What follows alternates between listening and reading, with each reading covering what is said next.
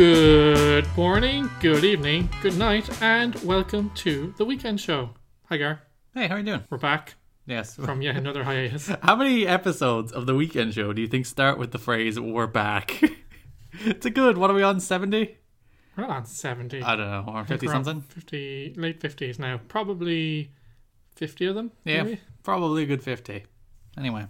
As you have heard from his voice when I spoke to him, you will be relieved to know that I am joined, as always, by my autumnal co-host Garrett. Or if you're in America, fallnal. Fallnal.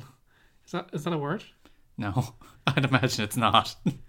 Garrett got a haircut this week, so much like the leaves, his hair has shed its summer coat. I don't know. I had some. Actually, you've done the opposite of what you should have done. I had some witty repartee with the hairdresser regarding that, Ken, about how I get a winter haircut in the summer and a summer haircut in the winter. I actually got my haircut on the way here. Did you? I did. That's why you were late. It took 5 minutes. It's literally just gone. How much did they charge you for that? Tenner. It's not bad. If they charged the 15, I'd be like, oh, a tenner is alright. It's 5 minutes work. It's the easiest tenner that the hairdresser ever made. I got a haircut yesterday, actually. It's unusual for you to do shorter on the sides than the top, Ken. Yeah, I didn't mean to be this short on top, but then, as long as I can kind of sweep it to the side, I don't mind. But I started getting a skin fade last year when I was in the Philippines. Mm-hmm. I took a picture of it because I was quite pleased with it. Mm-hmm. But I can't, for the life of me, remember what it was called. So I keep making a mistake. So last time before I went on holidays, I got a low skin fade, which I didn't like. Okay. Then this is a high one, which doesn't look bad, but it's also not what I wanted. So I think it's a mid fade. That's some hard-hitting journalism for you. You see, my big problem with my hair is I never know what to ask for. So I do this. I let my hair grow for 8 months and then I shave it all off and I let it grow for another 8 months, which is a very cost-effective approach to hair, Ken. But I found a place like near my house that does that and the beard for $13.50.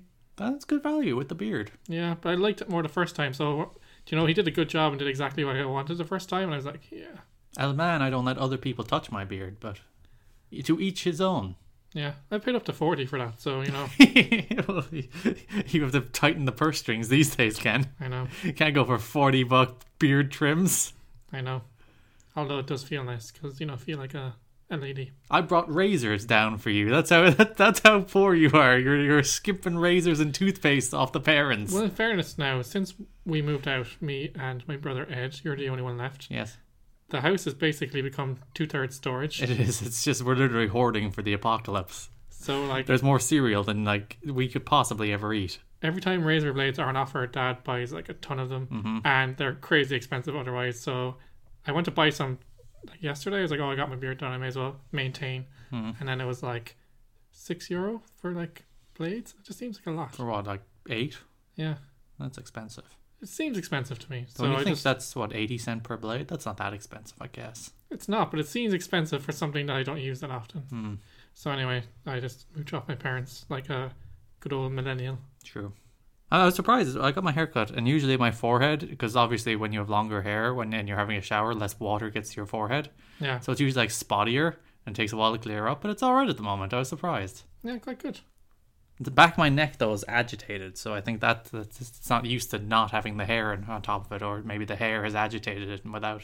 Or I suppose the hair protected it from touching my collar, and now that it's touching my collar, it's like, oh, what is this? So yeah, these are the strange things I go through when I get a haircut, Ken. Do you know what another factor is when you get a haircut? It's quite tight, especially that showers. Not showers, but showers are easier because it's quicker. But obviously it's September now. Mm-hmm. That summer has turned to autumn, and soon it'll actually be winter. So my head is cold. Now my head will be very cold, but legitimately, my showers will be 6 minutes shorter. And drying the hair is literally just one pass over it, dry. It's so nice. I don't know why I don't keep it like this all the time, except that I don't want to get haircuts that often. I've been meaning to get this haircut for 3 weeks. I just haven't gotten around.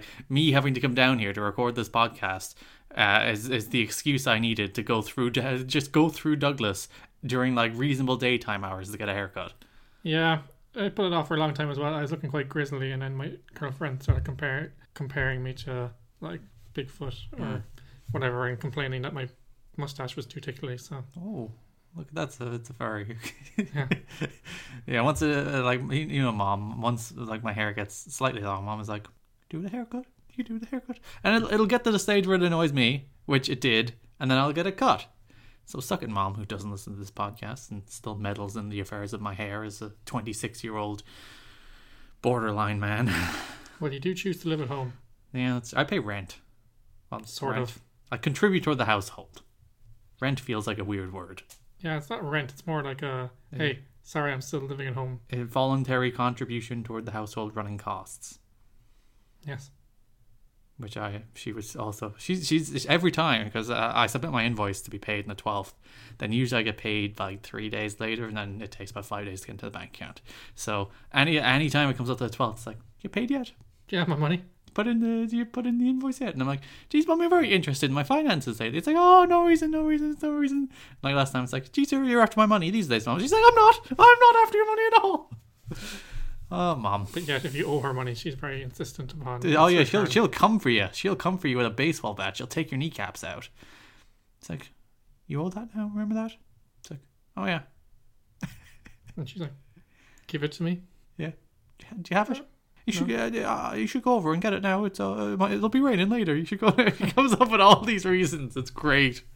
She's basically like the most passive debt collector in history. It used to be the other way around with Mom and Dad, where Dad was the money guy and Mom was like but now Dad's like, I don't care, and then Mom's like, where's my money?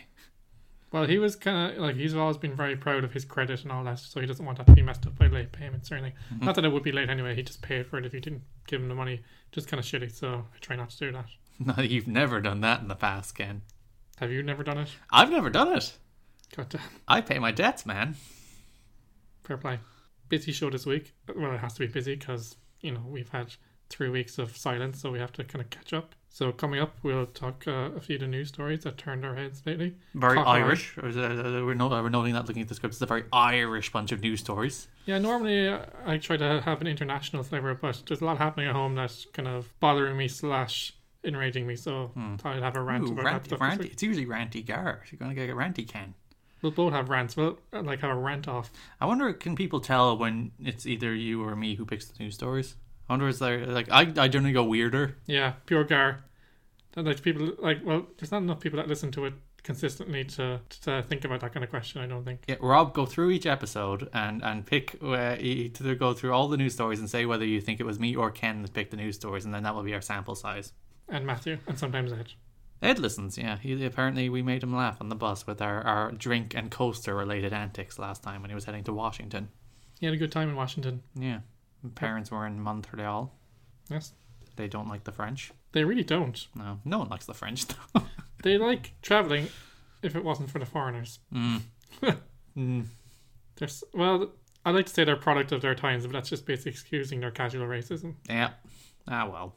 Also, Gar, this week, as we promised, although if you remember in our last episode, I didn't specifically give a date for when this episode would be released in anticipation of another hiatus. I'm doing air quotes.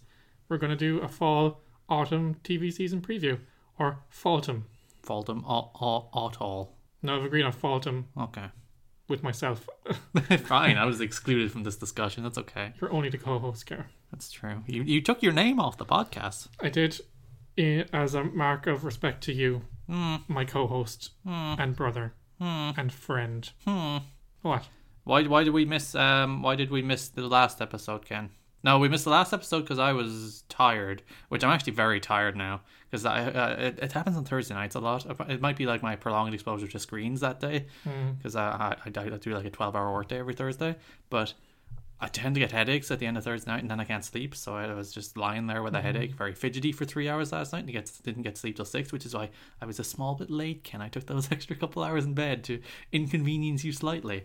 But I'm going to answer your question in a second, but slight segue, because I have a similar issue that my sleeping pattern's all over the place, especially when I'm not working and it's up and down. I've kind of really been trying to focus on it recently, so I'm trying to get into a sleep routine. So I will, and this is very hard, try and avoid screens throughout the day. So like I have a new rule on my phone where if I have something to look at or something I'm interested in looking up or I need to do something on the phone, I will do it, and I'll have a browse once or twice, maybe like a few times a day. But like if I find myself mindlessly scrolling stuff I've seen already or I'm not doing anything of purpose, I'll just put the phone down, and I try to avoid it for a few hours before bed at night. So I've started reading more. Another thing you should do is like sit in dim lighting, so avoid blue light because apparently that just totally messes up your brain, Hmm. but also avoid lights in general. And I've started taking some natural kind of stuff from Holland and Barrett. It's called Valerian root. That Quite- sounds like some kind of Thor thing. But it also sounds maybe like a region in Pokemon. Valerian. Well, aren't all Pokemon regions named after actual regions in Japan? Yes. So, I don't know. But yeah, like you'd be surprised because like I've taken sleeping tablets for a while, and while they did not make me sleep at all, they made me feel quite weird because your limbs start to go after a while. So right. it's a really weird feeling. So your body falls asleep, but your brain is still like fine. Yeah, because I'm one of those guys that just can't turn it off because I do most of my heavy thinking at night. Yeah. But all this stuff has kind of helped me. Like I either read or listen to a podcast. So basically disengaging from screens, which includes the television, having a bit of a nighttime routine, try and do some reading, which is better than podcasting. Is relaxing because it's one of the things that kind of helps me slip into kind of a kind of passive kind of state. But I recommend reading. So I've been getting more books, even though I have a bookcase full of books I didn't read yet, but I will. It's part of my new routine. But Cara, the reason I mentioned that is that might help you. Yeah, my big thing is stay away from the bed. And Oh. you can tell the difference. It's probably less of a concern for you in this house, but the way my bedroom is set up, that like the most convenient and comfortable place if I'm watching something on my computer is to lie in the bed. And you can tell the difference. Like if you stay away from your bed for the day, and the first time you get into your bed is at night, it's like so much more comfortable, and it's like but yeah, It's actually a good point. And I listened to a podcast, Fresh Air, which I mentioned on this podcast Terry before. Gross. Yes, and I can't remember the name of the gentleman. I think his name was Matthew. He wrote a book about it, which I keep meaning to buy, but I haven't yet. Sure, But and then you wouldn't read. But Yeah, exactly. He talks about sleep and how people are neglecting sleep, and it's leading to problems in later life. Because it's linked to like the likes of Alzheimer's and dementia and things like that. oh, good. But one of the things he talks about is like your bed should only be for sleep because subconsciously you actually associate your bed with other things than sleep, and that's part of what keeps you awake. On the book thing, currently on my bed is a copy of a book about WCW Monday Nitro, a copy of a book about the history of the Tokyo Dome, Gravity Falls Blu-ray box set, and Digimon Adventure Tri. And I'm doing this weird thing for like the last month, or like I move between my bed and my desk chair. Your office. Yes, most of the day. And like instead of just putting those things away, and I haven't used those things in this month, but instead of just putting them away somewhere, I moved them from the chair to the bed when I use the chair, and from the bed to the chair when I need to use the bed. And I'm like, why don't I just put these things away? Why don't I just put them I have somewhere to put them. It's not like, my room is so cluttered. It is a little cluttered that I don't have space to put them anywhere. I'm thinking about the irrationality of this thing I do. And it's inconvenient. Like every time I move from one to the other, I have to move the pile of books and DVDs. I'm like, why am I doing this? I don't know. You're going to become one of those pop culture hoarders who has everything but hasn't consumed any of it. Do you ever watch Hoarders though? Yeah. How do people get like that? I feel like you're going to be one of those people because like you're outgrowing your room. Well, yeah, I live in one room. If I had a house, it would be fine. I don't have a house worth of things just sitting around. Yeah. I do like do a clean out every like year or so. I'm just like, all right, time to get rid of shit. But how do people get like that? How do you get to live in squalor and just trash your entire... I don't know. Anyway, what are we talking about this weekend? We're talking about the fall season of TV. Yeah. We're talking about some news stories. Oh yeah, I was saying, why did we miss the episode before the last episode? Because on a whim, we decided to go see Jurassic Park in concert. We did, accompanied by the RTE Orchestra. The National Symphony Orchestra. No, just two. They like RTE have one. There's a national one. The RTE Concert Orchestra. Is that I think it was the Symphony Orchestra. Symphony Orchestra, yeah. But anyway, there's two of them. RTE have two of them. RTE is the national broadcaster. Radio Television or Radio Television Ireland. And among the things they get is a TV license as well as ad revenue, even though they shouldn't. That's just if you're from the UK, you'll know that you pay your TV license fee or whatever that equivalent is. I think it's just called a TV license fee in the UK, is it? Yeah. If you pay your TV license fee, the BBC, they produce good programming without advertising. They have some ads, but it's usually just their own programming that they're advertising. Anyway, if you watch RTE, which is also the state broadcaster funded by their TV license, you will notice they also air ads. And not like an inconsiderable amount of them. They like it's not TV3 but or Virgin Media 1. I'm sorry, Ken. But it's like 2 minutes of ads between every break. And it's like, we give you the TV license fee. And they still lose money, Ken. That's I was about to say, the tragedy of it. They're still hemorrhaging money and jobs. Don't the Beeb are profitable, aren't they? Extremely profitable. Yeah. Whereas RTE, they get advertising money, they get state funding from us, and they still lose money. Ugh, screw you, RTE. And they don't even make good programming. RTE sucks. The thing Except their news division. I like their news division. Yeah, they have a good news channel as well. It's quite good and has a lot of integrity, in fairness. Like, I think the 6-1 News is a very good news broadcast. It generally is. And that's one of the things they do well, besides the RTE Symphony Orchestra. But I will go on to the experience in a moment. But what I keep saying about the success of the BBC and like the Channel 4, which is independently owned, well, so is the BBC, but it's kind of the state broadcaster as such, the designated one, is that they produce so much high quality content and programming, not just colloquial stuff that you can air on TV for your indigenous audience, but they create stuff that you can sell. RTE, and I know there's a smaller broadcaster and we're a smaller country, but like they've had a few things over the years that they've had a hit with that they've sold abroad. But didn't they lose money on Love Hate? Yeah, which was like their super hit. It was like the biggest RTE drama hit in like the last 20 years, and they lost money on it. I'm like, what are you people doing? See, I think like 20% of your programming at least should be sellable. Yeah. Or at least, well, I wouldn't mind if it's not sellable if it was, what's the word, good? Yeah, we buy a lot of programming from Australia and Canada, so they have it right. The BBC have it right. We just have it backwards. We just make a bunch of shite that nobody wants. Not even we want. Exactly. Whereas the BBC, I actually spend a lot of time, like, obviously, we'll get onto TV, and while a lot of my time is spent on Netflix these days and online, but I still have the basic Sky package here, which is like the cable package. You're not quite poverty package. No, it's like, but like I would prefer to watch the BBC because even their indigenous programming is so well produced and charming and good. So that's Jurassic Park. That's what we were talking about. Accompanied by a live orchestra, which is cool to have an orchestra playing the Jurassic Park theme. Like there's two scenes that really work in that film for the live orchestra. There's obviously the island reveal. Where they're looking at the helicopter and they play the like and then the Welcome to Jurassic Park where they encountered the dinosaur up close, and then again they play the Jurassic Park theme, and there's an orchestra there doing it for you in person, Ken. The bit with the T-Rex reveal was good as well. But I think the biggest compliment I can pay to the orchestra was that there was quite a lot of parts of the movie where I forgot they were there. Yeah, I just started watching the movie. Yeah. And like that shows that obviously I could tell the difference of the richness of sound. Of course, I'm not saying that they were. It was like, just I might as well not have went. It's just watching the film, but it's just so kind of seamless that I could literally be absorbed in the movie and not actually think about the people playing, even though like you can see them playing. They don't kind of hide the orchestra. And I had the hot take afterward, Ken, that the Jurassic Park is the greatest blockbuster ever made. I stand by it. Well, you're right. If you look at it from a number of points of view, it was probably the movie that really pushed Steven Spielberg on the map. I would have said that was Jaws, but go on. In terms of the 90s, the 90s way, I know Jaws kind of made his name as director, but in terms of the glut of success he had in the 90s, that kind of it was the start of that. The pivot toward like family-friendly kids Spielberg, yeah, I think comes from Jurassic Park. Jurassic Park, E.T., that kind of, and they're around the same time. Well, kind of. Jurassic Park is the bigger hit, but yeah. It was a landmark film for visual effects, which still hold up, by the way.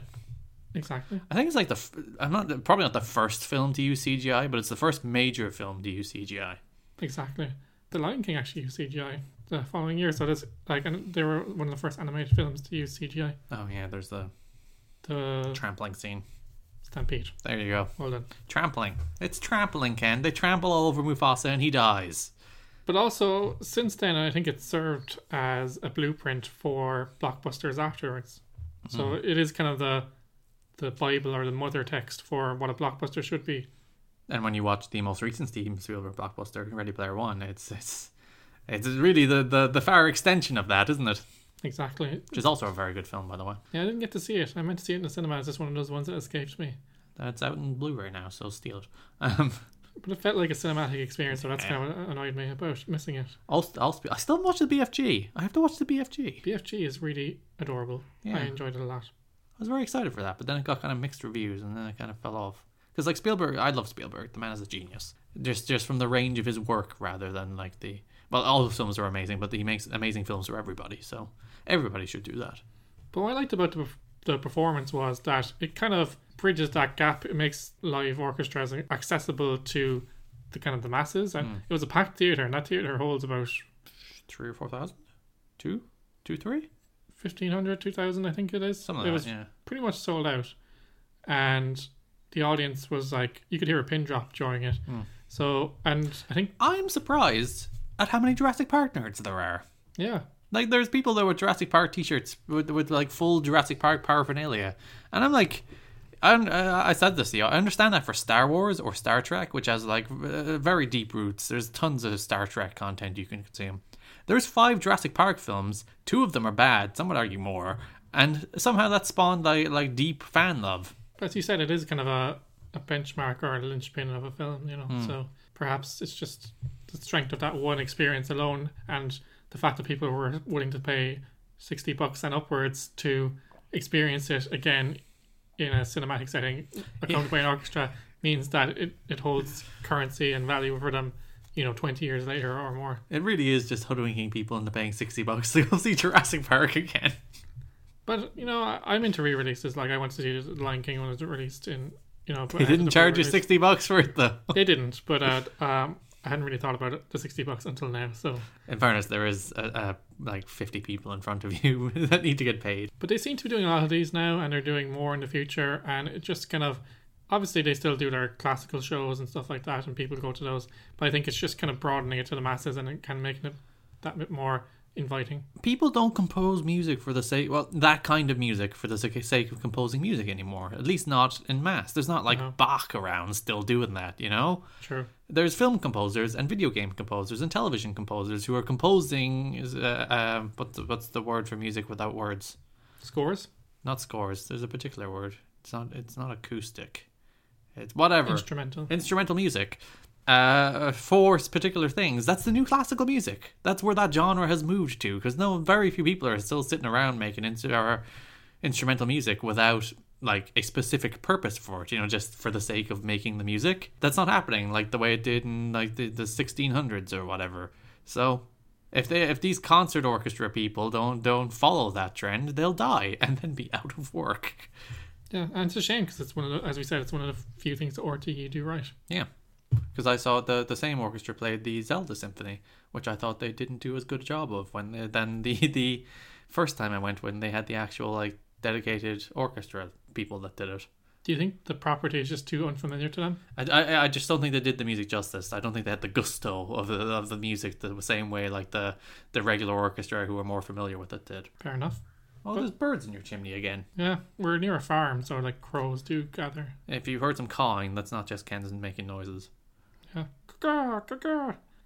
Anything else on your agenda the last week? I watched American Vandal Season 2, Ken. Yes. Which is a really good show. And like, if you watched like 13 Reasons Why, was one of those shows which had a very specific premise. It delivered that premise in inconsistent ways, but in generally compelling ways. And then it's like, well, we have a season 2 now. So let's just keep this boat going for no reason, even though we've reached the harbor. American Vandal's kind of similar, you know? There's the crime. There's dicks on the cars, Ken. We find out, well, actually, we don't quite find out who put the dicks on the cars in season 1, do we? They kind of nerdy. They kind of said this person did it without saying this person did it. Yeah. Which I actually would have preferred if it was an utter cop-out, just because it was a spoof of the genre, which generally ends with, we actually don't know who did it. Or we don't know if they're innocent or not, but we think they are, or whatever. Yeah, but like season 2 of American Vandal starts with them saying, geez, our Netflix documentary really hit, really big, and a bunch of people wanted us to investigate this something, so we picked one and we investigated it. And I'm like, I'm in! You've explained why the show is continuing in a reasonable fashion. Exactly, they painted themselves out of a corner, or, yeah, no, they didn't paint themselves out of a corner. They painted themselves into a corner and then they just broke through the wall to escape. Yeah, it's just like, and like they acknowledge, like in the premise of the show is that the Netflix documentary American Vandal actually exists in the universe of American Vandal, and they're like, oh, it wasn't as good as the Vimeo documentary. People said it lost a lot of, and like it's in the first 10 minutes of. It's kind of a spoiler. It's not a spoiler. It's in the first 10 minutes of the first episode of season 2. But like, we even got to upgrade the special effects, and they showed some of the 3D modeling from the first season. It's like versus a more crude, like drawn version of it that they had before they got picked up by Netflix. It was really cute. And then it's like, you've explained why the show is continuing. And season 2, I don't think it's as funny, but it is as strangely compelling. The entire show is based on the premise of someone spiked the lemonade in the cafeteria of a high school and everyone shot themselves. Alright. It's funny, that's been circulating in around the internet as a real prank. No. Yeah. Damn it. And American Vandal is bad now. Exactly. So like people have been passing it off as a real prank, and that's kind of funny because actually I only realised that now it's only inevitable before somebody does it. Exactly. I only realised that that's the case now when you just flagged it. Yeah, but it's fantastic because obviously the opening scene is like, here's the laying out the crime for the premise of the series, and it's just dramatic music playing over people shitting themselves in the hallways in schools and finding bins and toilets. It's phenomenal. It's a great show. Yeah, I had meant to watch it so we could talk about it briefly on this episode, or even a bit at length in the main segment, but I didn't get around to it. But from what you're describing, it sounds like it's almost like a parody of a parody now, which can be dangerous territory. So you're saying it's successfully negotiated that kind of. Yeah, it's just more like, it's less a parody in this season. It's more just a straight, here's a mystery, we're going to kind of be silly every so often, and like we're going to treat something that's objectively ridiculous with huge dramatic stakes, but it's just kind of a mystery and they solve the mystery. So, It's a good show and I enjoy it. That's American Vandal on Netflix, season 2. Also, 8 minutes, I think average episode running time, or 8 episodes, average episode running time is about 30 minutes. You blow through it in 4 hours, and that's the best kind of show. Exactly. I've binged the first series and stayed up until like 6 a.m. to watch it because I started watching it like late and then it just kept going because it is one of those very bingeable series, and we should probably have talked about it in the main segment, but good one, Gar. What have I been doing on Netflix? I've been rewatching The Fresh Prince. Is that on Netflix? Yeah. I know this is a story all about how much. Is it one of those you just watch for mostly the theme song? Not mostly the theme song. It just kind of puts me into a comfort zone and reminds me of a simpler time when I was younger and less encumbered, and just kind of the nostalgia part is what I was looking for, and the theme song because it was amazing. Although I've started skipping it now because if you watch like 10 episodes in a row, it gets to the point where it's like it gets a bit much. What I liked about The Fresh Prince was that they kind of approached issues, especially around race and things like that, in kind of a subtle and kind of comedic way, but they just kind of presented you with the ideas or the problem, but they didn't get too bogged down in the solution or waxing lyrical about it. Where TV shows, especially sitcoms these days, and I'm not saying that sitcoms shouldn't deal with issues because that's one of their They should just make me laugh. That's one of their functions, and they can reach the masses with important messages, but when they get bogged down at the expense of the laughs, that's why I think. That's why I don't like Atlanta. It's not funny enough. Yeah. I haven't watched series 2 yet, but I enjoy it more because it's interesting, not because it's funny. But it's a comedy. Don't call it a comedy if you're not going to make me laugh, Donald Glover. I'm sorry. And he's very good at making people laugh. He is. He's tremendous at making people laugh. Both in his writing and have you ever seen his stand-up? It's also very good. Like if they just pitched Atlanta as a drama, I'd be fine. But you pitch it as a comedy, my friend. And I'm going to watch it as a comedy. But you know what struck me as well? There's a couple of things. Obviously you do a bit of reading around it when you start rewatching it, kind of looking at the stuff that you couldn't look before because, obviously the internet didn't exist. But apparently it wasn't very well received in its time. Which? The Fresh Prince, so season 3, 4 and 5. I thought we were still talking about Atlanta for a second there. In its time. Yes. So like last year. It wasn't, even though everyone loved it. So in the first 3 seasons it was kind of finding its feet, but people heavily criticised Will Smith because he was new to acting, literally a complete novice. They made a show and it's the inherent rejection of somebody coming from one thing to do another, and Will Smith objectively is good at acting, but he's just like, you should just be a rapper, stop it. Apparently he learned the whole script, and he can be seen in early episodes, although I read this after so I haven't looked at it. he could be seen mouthing other people's lines before his lines because he was so intent on getting it right. And you kind of feel there's a woodenness in his early delivery in that show, isn't there? There is a bit of a woodenness or kind of a systematic kind of approach. I'm saying the words you told me to. In later series, his kind of natural charisma came out and he became more involved in the kind of direction of the show. A lot of the issues-based episodes were kind of encouraged by him. Very special episode. But season 3, 4 and 5 were written as finales just in case they didn't come back. Season 4, it actually got cancelled after that. Then saved. It got brought back due to fan demand, but then they abandoned it again. I never got that. The fans demand it comes back, and then they don't support it when it does come back. Well, the problem is, it's like Brooklyn Nine-Nine. You know, people love that show, but the people that love that show don't watch that show on TV.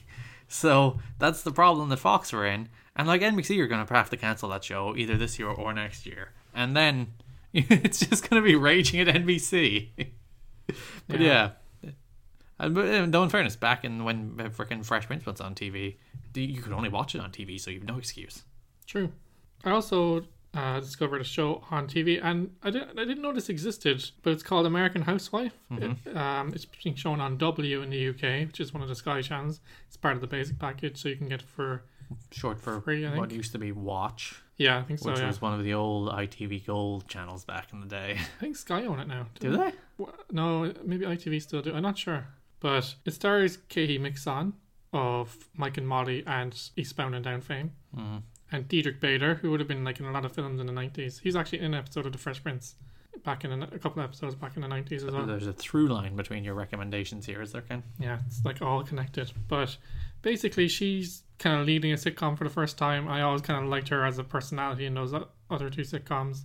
And it basically portrays a housewife in a rich area of Connecticut who's kind of more down to earth and a bit doesn't have her kind of life together and doesn't look as perfect as the rest of them, and then basically trying to muddle her way through parenting and trying to reconcile her own kind of self-image and stuff like that. But it's kind of funny, light, breezy, kind of self-aware. I just like it. It's on ABC in America as well. And it's got renewed for a third season, because the worst thing I hate about these channels is the worst thing I hate about these channels. That's a terrible sentence. Yeah. Anyway, the thing I hate about these channels is they pick up a lot of stuff that's been cancelled. Yeah. So you get your hopes up. You get invested in it and you like it, and you look to like, oh, this show ended in 2014. It's like anything on RTE at like 1 a.m.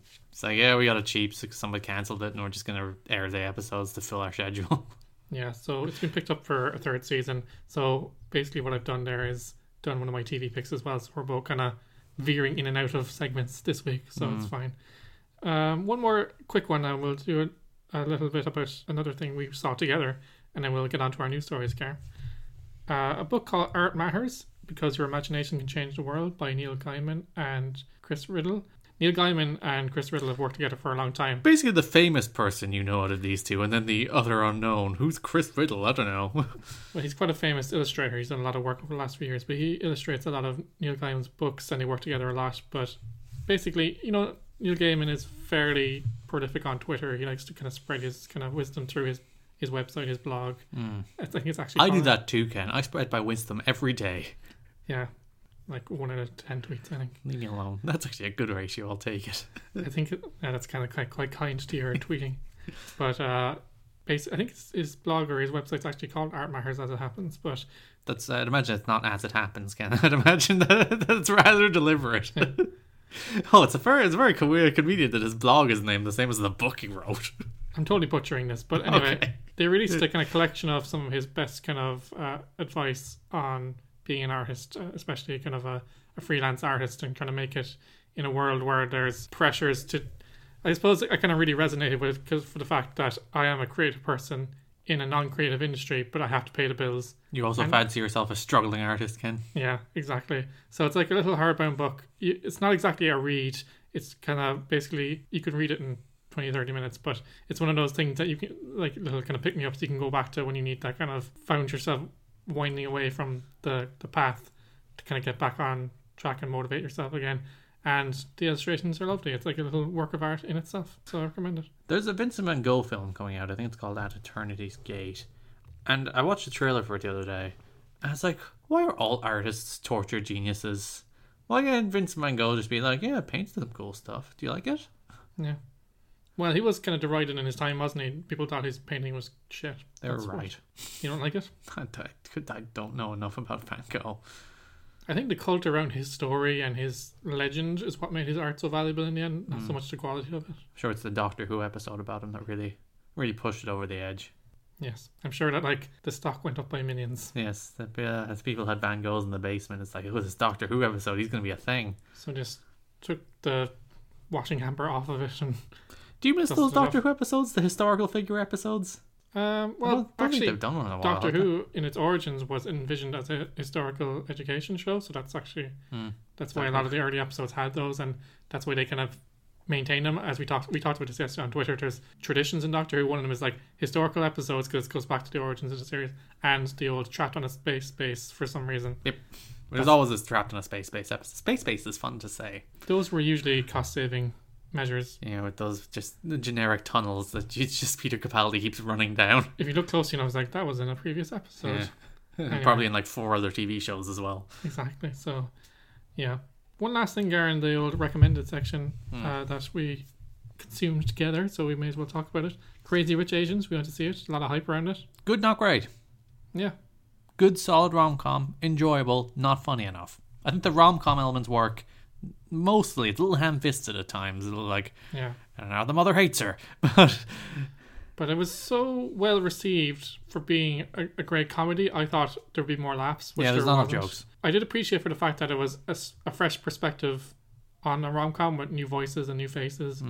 And the fact that it kind of delved into a world that I knew something about, but I didn't know anything about, in the fact that it talks about kind of Asian dynasties and how, what's expected of heirs and stuff like that, and how they still have kind of strict social rules, even in kind of a modern age, where the son, they'll always send him abroad to, or the daughter, in fact, mostly the son, still a little bit sexist, but they'll encourage them to go abroad to study, but they'll always have to come back and run the family lead Exactly. the dynasty into another era. Exactly. So they're very much about kind of maintaining what they have and keeping things in the family and all that, and distrustful of outsiders, which creates the whole kind of crux of conflict for this film, which is interesting. There's supposed to be a sequel. I can't really see where the sequel will come from, although I thought of a good idea for a sequel after that when I was trying to rack my brains. Like, this kind of film, it was successful. It's kind of suffered from its own success in the sense that they will make a sequel, which may or may not be necessary. But I don't know if there's another book, because I know it's based on a book by Kevin Kwan. I know. You want my sequel pitch? What? Crazy Rich Asians is about the American coming to Asia. The sequel will be about the Asians coming to America. The family comes west instead of her going east. Interesting. Do you want to hear my pitch? Go on. Here we go. Right, at the end, they get engaged. It's not a spoiler. It's a rom-com. It's going to happen. So, it's a few years later, they're married. They have a child. Right? The child is technically an heir. Yeah. So the mother kidnaps the child and tries to make the child heir to the family fortune. No, but there's a kind of tug-of-war over the child's future or where they should be brought up and stuff like that. Yeah. I don't want a sequel anyway. I would recommend it, though. It's a good afternoon TV watch. Yeah. So you wouldn't recommend shelling out your books to see in the cinema? I think it's still out because it's kind of... It's ran because it's been successful. I think it's a matter of principle, cinema film, isn't it? Yeah. Support Asian filmmaking. Let them make their films. What's this? The first film in 25 years coming out of Hollywood with an Asian lead? Something like that? With an entire Asian cast, yeah. Yeah, it's like, come on. And they're like, oh, these Asian people don't go to see themselves in the cinema. It's like, yes, they do. Everyone goes to see themselves in the cinema. Everyone wants representation. In fact, Gary, you were quite surprised that you're like, oh, I don't think there's going to be many Asian people in Cork where we live in Ireland. And there was quite a lot of Asian people that went to see it. Was there? Yeah, loads. There was a decent amount of people there. I didn't think many of them were Asian. I noticed a big Asian audience there. Well, you're a quarter Chinese, so... Gary, don't mention that. When Ken was a child, he insisted that he had a Chinese grandfather for the longest time, and no one knew why. Okay, so yeah, we're 40 minutes into the podcast, Gary. All right, let's talk about news stories. News stories. The first one that kind of caught my attention, and we meant to talk about it when we It's about 2 weeks old now, but, but the entire drama has blown over. Let's give our take. The case of Serena Williams versus Carlos Garcia and the US Open. It came around the US Open tennis final where Serena Williams was looking to equal the Grand Slam record. Something like that. And she lost. And she lost convincingly. She lost convincingly. This was not a tight game. To first-time Grand Slam winner Naomi Osaka. What a cool name is that. I think she's Japanese, but she lives either in the US or Australia for a long time. Yeah. So anyway, this was kind of a big landmark moment for her, which of course Serena ruined. Mm-hmm. And not enough people are telling the story, especially in America. So I'm gonna kind of there's I think a direct split between how Serena Williams is viewed in this incident, depending on whether the media covering it is American or non-American. Because she lost, she threw a hissy fit, she accused somebody of sexism, despite the fact that the person he ruled in favor of is, well, you know, also a woman, and then said, "Oh, it's not about me, it's about her," even though she made it all about her. It's like, come on. Kind of ruined her first Grand Slam win, and like she said herself. Yeah, I don't know. I didn't know her name. Osaka said she couldn't enjoy it because of all of it. It tells you everything about it, that I didn't know the name of the person that beat her because she made it all about her, and then accused everybody of everything under the sun to get around the fact that she did something that her coach openly admitted to. It's not like it's still a question. When her coach was asked, you know, do you coach? He's like, yeah, I do. Yeah. And the Serena's problem is like, oh, the men do this too, and that same coach pulled up Djokovic on it like a year ago. So it's not like he did, that same referee even pulled up Djokovic on it a year ago. So it's not like this is unprecedented from this referee. And Ken, even if it was, two wrongs do not make a right. That does not give you a right to ruin this girl's moment when she's winning the freaking Grand Slam championship, beating one of the best tennis players of all time. Comprehensively, by the way, as I mentioned again. And she was given 3 penalties, Ken, the first of which was for the coaching. But the second 2, even if you want to discount the first one, even if you want to dispute it. She did dispute the coaching, so she wasn't coached. So even if you want to dispute that. Yeah, the second one, she smashed her racket off the floor and was then penalised fairly for it. For conduct rules. And the third one, she called the referee a fraud and was understandably pulled up on that. In fairness, she also called him a cheat and a liar. Yeah. It's like, come on. And the American media and like the US Open are like, oh, we gotta back Serena because, well, she's the golden goose and cash cow and you cannot criticize her. In fairness, I've seen a lot of people or women here in who have friends in Ireland who are on Facebook backing her as well, saying that she's a champion for and she is. She says she is a champion for women's rights. She's a tremendous woman who's achieved a great deal, but she's wrong here, and that's okay. And I have to say, I am tempering my comments on this. Because we're men. We're men. We have to kind of call them out. Stupid. But what bothered me was that, again, this is a legitimate movement that she basically co-opted for her own. Because she got a decision made against her in a tennis game. Now, I will say as well that, in which she was beaten comprehensively. Exactly. She was beaten comprehensively, but I will say that I have done a bit of research and there does seem to be a legitimate kind of concern that the rules are not applied equally. Two wrongs do not make a right. Men and women, right? But that doesn't mean that she should not have been sanctioned for what she did. That doesn't mean the rule is not there. That doesn't mean you can no coaching is a rule. She was coached. Her coach admitted to coaching, and she was brought up over it. Exactly. She's like, and the governing bodies afterwards supported the referee's decisions, and she was fined. So, like, the referee made the right call. He might, like, and again, if you want to crusade on the issue that rule is not applied fairly, all right. But it was applied fairly in that instance, so... Her argument was, I should be able to get away with it because men get away with it. So, like, as he said, two wrongs don't make a right. There is a feminist argument to be had about the rules being applied equally and fairly. But it's separate from this. And what kind of makes it worse for me is that she is historically a bad loser. We've had many of these incidents, and basically in the American media and certain sections here, people who would back her have retconned all those meltdown, or again, I might be called out for calling it a meltdown because they're meltdown. She had a meltdown. The other two things don't like. I don't. If she was winning this game that decision was made against her, she doesn't have a meltdown. You know? Yeah. If she was up and that decision went against her, the other two faults penalties aren't given against her, she probably wins the game. But she was just losing, and she had a meltdown. I'm sorry, she did. A very public one. But now her entire history of meltdowns, and even like they're criticising the fact that they're called meltdowns in the media when they wouldn't be called that for a man. I'd call a man that did that a meltdown too, Ken. Yeah, me too. So it was a full-on meltdown. But like now her entire history is like, they're not meltdowns, they're her standing up for herself. And sometimes, yeah, sure. I haven't seen every match, of course, that she's been in where she's had taken issue with a referee or she's kind of gotten heated over the calls that the referee's made. So I haven't seen every instance, but any instance that I have seen, I don't think she had the feminist movement or the good of all women in sport in mind. I think she had her own self-interest in mind. Yeah. That's just my opinion. I'm completely open to other people thinking that she's right. She's not. She's wrong. I'm not open to that. She's wrong. And she co-opted a very important, very legitimate movement to try and get around the fact that she was penalised for something she did. It's sexism. It can't possibly be that, she broke the rules. She couldn't possibly handle that. Of course it's not because she was outplayed that she lost, Ken. It was the referee's decision because she lost. And she had to make a big show of it to overshow the person whose name I've forgotten that won the tournament. You know why I've forgotten her name, Ken? Because she was overshadowed. Because Serena made it all about her. And then tried not to make it all about her. And it's like, listen, too late. Anyway. Moving on to our next story. The EU is proposing to end daylight savings in Europe. Why do we do that? It's for farmers, isn't it? It's for farmers pretty much to make the most of daytime hours, but who cares? I don't see what the modern application is. I know people kind of get wound up about it. It's why does it exist? But who cares?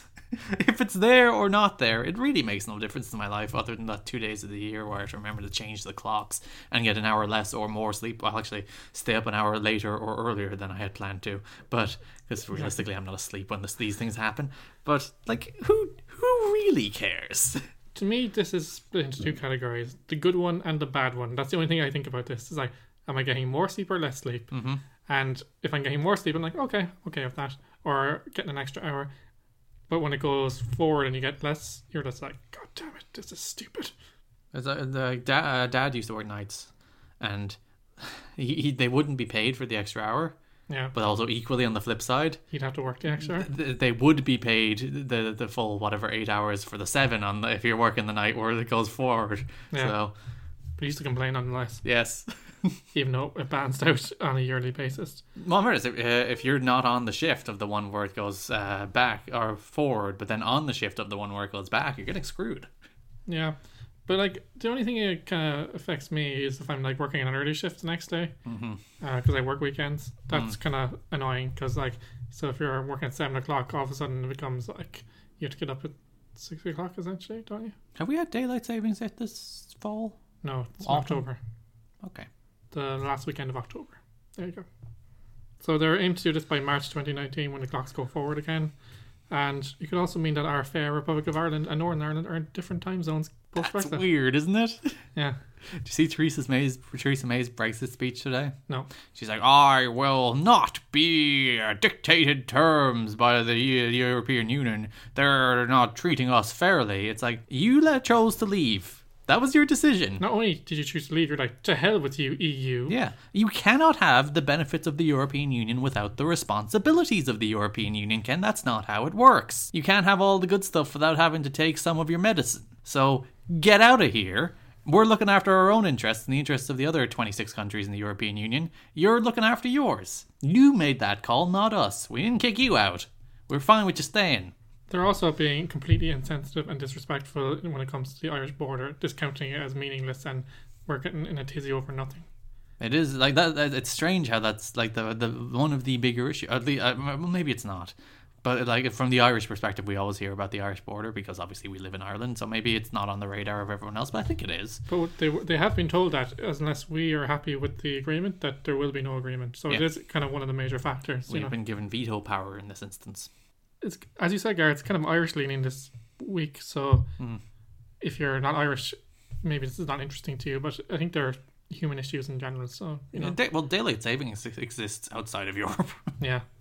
So I think America still do it, but there is even talks of America abandoning it as well. The weird thing about America is they do it. It's either 2 weeks before or 2 weeks after we do. So there's a gap where it's 4 hours between us instead of 5. But if you're a wrestling fan, that works out great. It does, and it means it actually it threw me off the week it happened in the spring. Yeah, because I work basically based off your US Eastern time. So when that changed, it's my entire internal clock is wrong for a couple of weeks. Oh well. So there was an incident in Dublin. It's 2 weeks ago now, I guess, where the police violently ended the occupation of a Dublin building to protest a housing crisis in Ireland. By the way, aside, Dublin's a whole. That's neither here nor there. Yeah. So it's a movement called Take Back the City. So they were peacefully, occupying this building. Which they had no right to occupy. They did not. There's two sides to It that. had been vacant for 3 years. Mm-hmm. But the troubling part of it was the police showed up in balaclavas, which they do not do here, and they had really no right to do. Mm. And they escorted. The more troubling part is it wasn't just the police. Yeah, I'm getting to that bit, Gareth. You just wait. All right, keep going. So they escorted a private security force, which was unidentified, also wearing balaclavas. Which had no business there. Literally no business. No business, in an unmarked vehicle, and they forcibly removed protesters, injuring 5 of them. Yeah. Which, if the police had to go and remove them, the police had to go and remove them. That's their job. To do so with balaclavas and with a private security force in tow is no. No. It's not the most auspicious of starts for the new Garda Commissioner.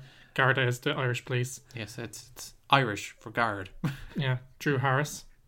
He comes from the north. He's a northern policeman. Did you just put an accent on north as you said it? The north? It sounded a bit like you put an accent on north as you said it. What kind of accent did I put on it? A Northern Irish accent. They come from the north. I didn't consciously do that. Maybe I did that subconsciously. Yeah. But that's not how we do things down here, Drew. We don't use balaclavas. We don't. Oh, what are you suggesting? That is how they do things in the north? I don't know. That's how they used to do things in the north. All right. But he came out in the media saying that wasn't correct and it was regrettable, basically. Why'd you do it? It's kind of been brushed under the carpet, and the police and some of the media outlets in Ireland are trying to paint the protesters as hippies and hipsters and kind of layabout starts causing trouble. And actually, why are they protesting? What's the problem? Housing crisis. So what do they want? That building that they took over was unoccupied for 3 years, while the person who owns it sits on it to sell it for a higher value. Which they have every right to. It's theirs. Yes. Oh, we're going to have a different opinion on this guy. Yes. I'm all for like public property that can be used for it, but it's theirs. They can sit in it and leave it empty if they want. But when we have a housing crisis, they can sit in it and leave it empty if they want. It's theirs. When we have a housing crisis, is it moral to do that? Who cares? It's theirs. They don't have a moral responsibility to solve the problems of the world. There is an argument that the government rely too much on the free market to sort out housing, and it's their problem. That's what's confusing me at the moment. We have, objectively a large market for houses at the moment. People need houses. Why isn't there building going on? I don't know. This has been a problem for 3 years now, in which I'm sure any construction company would have looked at this market right now and say, people are desperate for houses. Why aren't they building them? I don't know. Maybe we don't have the land. I don't know. That's it. I'm going to go interview some construction companies and find out where they aren't taking what is an obvious... Maybe it's just a knee-jerk overcorrection to the collapse of our economy being based on property, that we're still we don't want to build anything. Or maybe it's that we don't have we do have the workers. We definitely have the construction workers. So there's definitely the labour there for it. I don't know. Why are we building? Well, there's a downturn in trades, and a lot of the tradesmen do go abroad, so that might be part of the issue. But there's kind of a dichotomy there between, as you said, people in the law have a right to private property and to defend that private property and have that, I do believe over a period of time there should be compulsory purchases from the government if a property is left vacant. But that'd be 10 years for me. Or at least taxed at a high rate, so they encourage them to do something with it. To incentivize use of property, yeah, it's a good idea. But that would a compulsory purchase would lean toward 10 years, not 3 for me. So you don't believe people should be able to protest a law that they see as unjust? They can protest all they want, but they can't do so in a property they don't have a right to be in. Interesting. They can do so outside a property they don't have a right to. But I suppose But equally, they shouldn't be sending security forces dressed in balaclavas who have no business being there to take them away. And they injure people, which is police brutality. And there's some people backing proposed legislation now that police are not allowed to be filmed in the course of their work. No, they should actually do the other thing. Yeah. They should be filmed. But that's what I'm saying. Everyone, to an extent, is filmed when they work. Yeah. Because... there's CCTV. Especially if you work in a public place, yeah. Exactly. I work in my bedroom. I'm not filmed at all when I go to work. And I'm saying, some people do it to be antagonistic and to kind of escalate situations with the police. But I think it's one of the tools that people have to defend themselves and have a right to highlight if they are being treated unfairly, So I don't think that should go through. It is kind of a very divisive debate, but I think... But for me, the problem is the circumstances around the clearing those people out of their protest. That's the problem. Did so in a thuggish manner. I do have an issue with them trying to delegitimize the protest as well. Maybe the That's methods always were going to wrong. be the case. The government are trying to government and government agencies are trying to delegitimize a legitimate protest in order to take the heat off themselves rather than actually address the issue that's been put on the table. Well, at least now the issue is police brutality instead of housing. Yay! And like that's the sad thing because over the last 2 weeks the story's kind of disappeared. Oh, the housing crisis hasn't gone anywhere though. No, the housing crisis hasn't gone anywhere, but in terms of like what the process was about, the brutality, they've kind of gotten away with it. Yeah. Which is kind of troubling. That's one of the reasons I wanted to mention it. So I wanted to give it voice on the podcast and kind of keep it going for the people that listen to it. Yeah, and I directly contradicted most of what you said. So. Don't accept the status quo. Don't accept people trying to delegitimize legitimate movements. Other big thing in Ireland at the moment, Ken, we have a presidential election going on. We do? I'd run. You have to be 35 though. You have Sorry, to be 35. We had a referendum on this year before? Yeah. Last year, about lowering the age of the presidential candidates to 18, which I'm firmly in support of. If you're an adult, you can run for president. But no, it was voted down, I think, like 60-40 or something like that. Yeah. But what they did was they kind of lowballed it on purpose. They made it 21, so people go, oh no, 21 is too young. So I'm 18. If you're an adult, you can run for president. Why not? You have to be elected. It's not like you can get this job without the people going, yes, you can have it. And it is a ceremonial position, after all. Yeah, our president is strange in that our president has limited constitutional powers. The president he does sign in the government, he does sign in laws. Yes, he can refer all laws to the Supreme Court, and he is responsible for collapsing the Dáil or he can't refuse to do it, without referring it, basically. So he doesn't have sweeping powers, but he does have powers to veto and then refer to the Supreme Court. Basically, the only time he has powers is in a position of crisis. Yeah. And in that instance, you do want somebody who's not a dope. Yeah. But for the most part, he's a statesman. He's a figurehead who represents us abroad and goes on various trips and meets people when they come here. Yeah. But in the event, and it could happen because, in the times of civil unrest, if things like housing crisis and, the minimum wage and doesn't go up. Because there is a certain amount of people that still feel squeezed out of this kind of new, this new boom of being the kind of jewel of Europe again, like, or the emerald of Europe. Damn it. That's such a better phrase.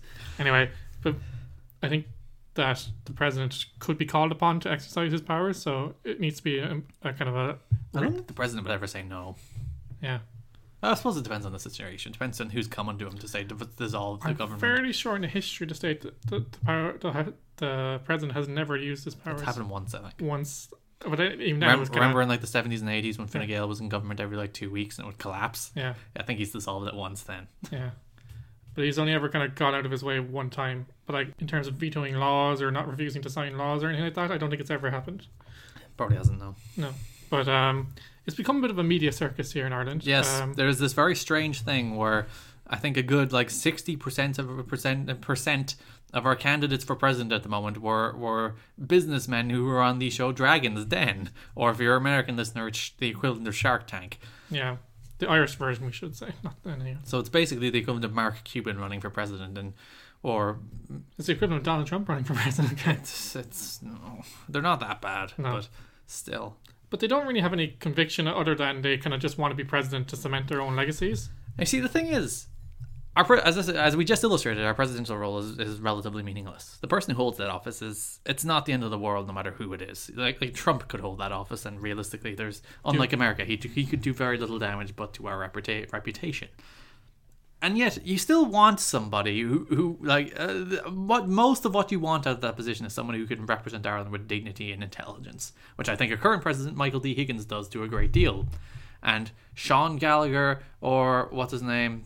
Peter Casey, Gavin Duffy, all of whom were on the television show Dragon's Den. We don't understand it either. It's very strange. Yeah, Gavin Duffy it's like almost like a prerequisite at this stage. Like I read a tweet from Blind Boy of the Rubber Bandits, who I enjoy, who also has a podcast I also enjoy, and books that I enjoy. Recommend. You have one right over there. Right over there on my The Gospel According to Blind Boy in 15 short stories. Buy it now on Amazon. I'm sure he has an Audible version that he probably performs himself. He will be releasing that apparently soon. Anyway, we're getting sidetracked. He said running for the president of Ireland is like the new midlife crisis. It sure is. And like one of the people running, Sean Gallagher, he ran 7 years ago. 7-year presidency, isn't it? 7-year term, yeah. Yeah, 7-year terms. He ran in 2011 in what was the best election. Because our elections, if they're pure like popcorn drama elections, it's kind of good because it doesn't really matter. And we've never really had that before, like not in a long time anyway. Yeah, so he was running as an independent and had kind of dubious ties to like the political parties everyone hated at the time, Fianna Fáil. So on national television, Senator David Norris managed to get him to say, "I know nothing about brown envelopes." To which he responded, "Who said anything about brown envelopes?" yeah. It was wonderful television. You could see, like, he was the front runner, and you could see the campaign explode on national television in real time, and he lost by a considerable margin in the end. It was the best. He was about to win. He was going to win. He was going to win. He was front runner. Although that whole conversation came from a tweet that was read out in the debate, which he subsequently sued RTE for, who we talked about earlier, and won because he said that it was unfair. Why was it unfair? Because it was unvetted, I guess. Or I don't care. That makes me that makes me even more annoyed. I don't want to vote for him now because that makes him a sore loser. He's petty. He's a child. It does seem like he's running because he couldn't accept the loss the last time. There's very few quality candidates. I think we've had all the candidates that we're going to have now. Michael D. Some people Dad are taking exception with the fact that he is quite old, and he did say he would only serve one term. But I would say he is entitled to change his mind, and he has been an excellent representative for the country. If he wants him to be our first citizen as such and show the best light of us abroad, he is that person. Yep, and he can die in office for all I care. Let him do it. Who cares? But like these businessmen, and like it's basically Ireland is becoming a lot like America in the sense that politics is for the rich because it's the only way you can afford to run and win campaigns these days. I think our politics is still very local. But something doesn't sit really well with me about these rich men who just want kind of legacy shop. They're legacy shopping. They're legacy shopping because they want to have their name written in history by doing the minimum. When Sean Gallagher or Gavin Duffy die, they're going to get an obituary and no one will remember they exist. It's just like, and they're tremendously successful men. They've employed people throughout their lives, but if they don't win actually Sean Gallagher might be remembered for the guy who lost the presidency. Even if he's president, I think more. And 7 years, I don't want 7 years of Sean Gallagher just traipsing around representing Ireland. Potentially 14. Yeah, and quite often in history of the state, the president has been re-elected unopposed. So we don't want 14 years of Gallagher. He's kind of, but like the thing is, like he got basically to get nominated here, you have to be an incumbent president who can nominate themselves. Actually, if you've only served one term, you can also nominate yourself. Mary Robinson can still nominate herself if she so chooses. Our president from 1990 can still nominate herself for a second term. She didn't. She went off to work in the UN, didn't she? Mm-hmm. She also now hosts a podcast with May Pickens. You have to. Oh, does she? It's her or Macaleese. Which one is it? I don't know. It's about both good presidents. It's about climate change anyway. But then you have to be nominated by a certain percentage of the Dáil, which is the 20 TDs. Which is the government, basically. 20 TDs or senators. Or senators, so one of the branches of the government, or 4 county councils. 4, which is like basically regional governments as such, but they don't yield as much power as in the US. It's local government, everyone does. Yeah, but like the thing about Sean Gallagher is that a lot of the ones he got were what I would call Mickey Mouse ones, in that they're tiny and backward. Ken hates Middle Ireland. You know, like flyover country. Cavan and Leitrim and like Cavan's not a real place. That's exactly. It's a collective delusion. I've met people who claim they're from Cavan, that they're the attention seekers. These are people hired by the government in order to ensure that they have the correct number of counties. They just go around saying they're from Cavan. Notice they're never in Cavan when they do it. Yeah, but he just he's found it kind of an easy route to being nominated. I feel like he's only doing it as kind of a revenge trip. I think I'd campaign against him if he was favourite. There's something about his face. I don't even object to anything he stands for. It's just something about his face that I don't want to put up with for 7 years. But he's too smug, and he just. But the thing about him is that he's just too bland. Him and all the Dragon Dance people, they don't run, as you said, they're legacy shopping. They don't have any strong feelings, platforms.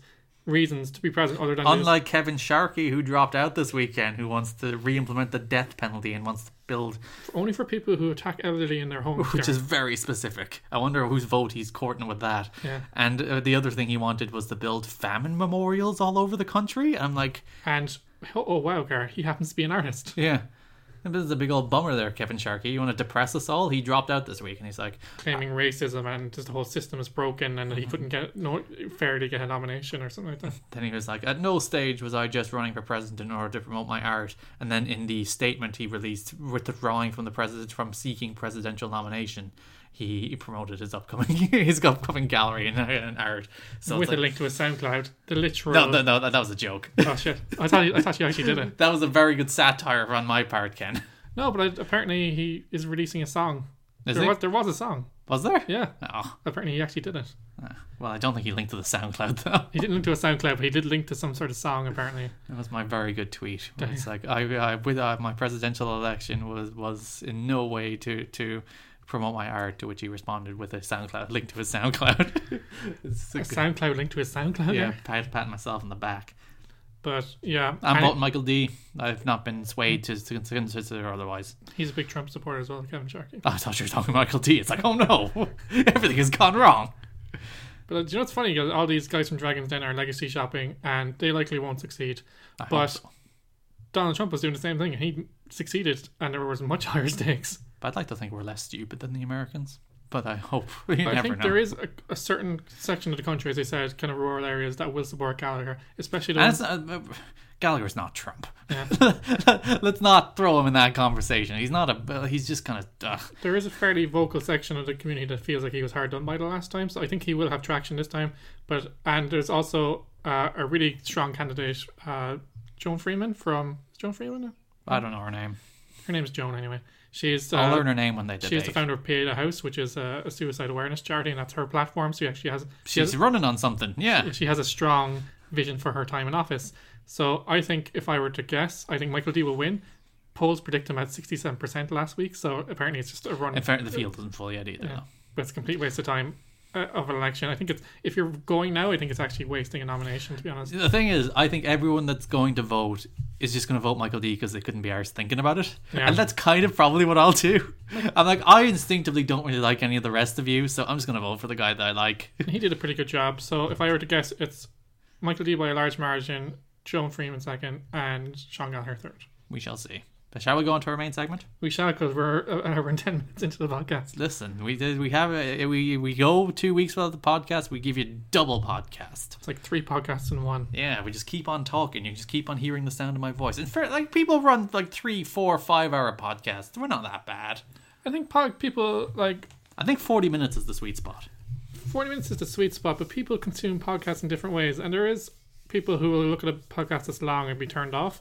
But like, for me, and I think a lot of people consume podcasts in chunks, so like I won't have to listen to it all in one go. So like I listen to someone on my commute to work, someone on the way back, and someone in the evening. You know, like I listen to it in different places at different times. Mm-hmm. So that's and a lot of workplaces are fine with you sticking some headphones on while you're doing work these days. So yeah, that's my justification for this. And if you're a workplace that isn't, you're just doing something wrong.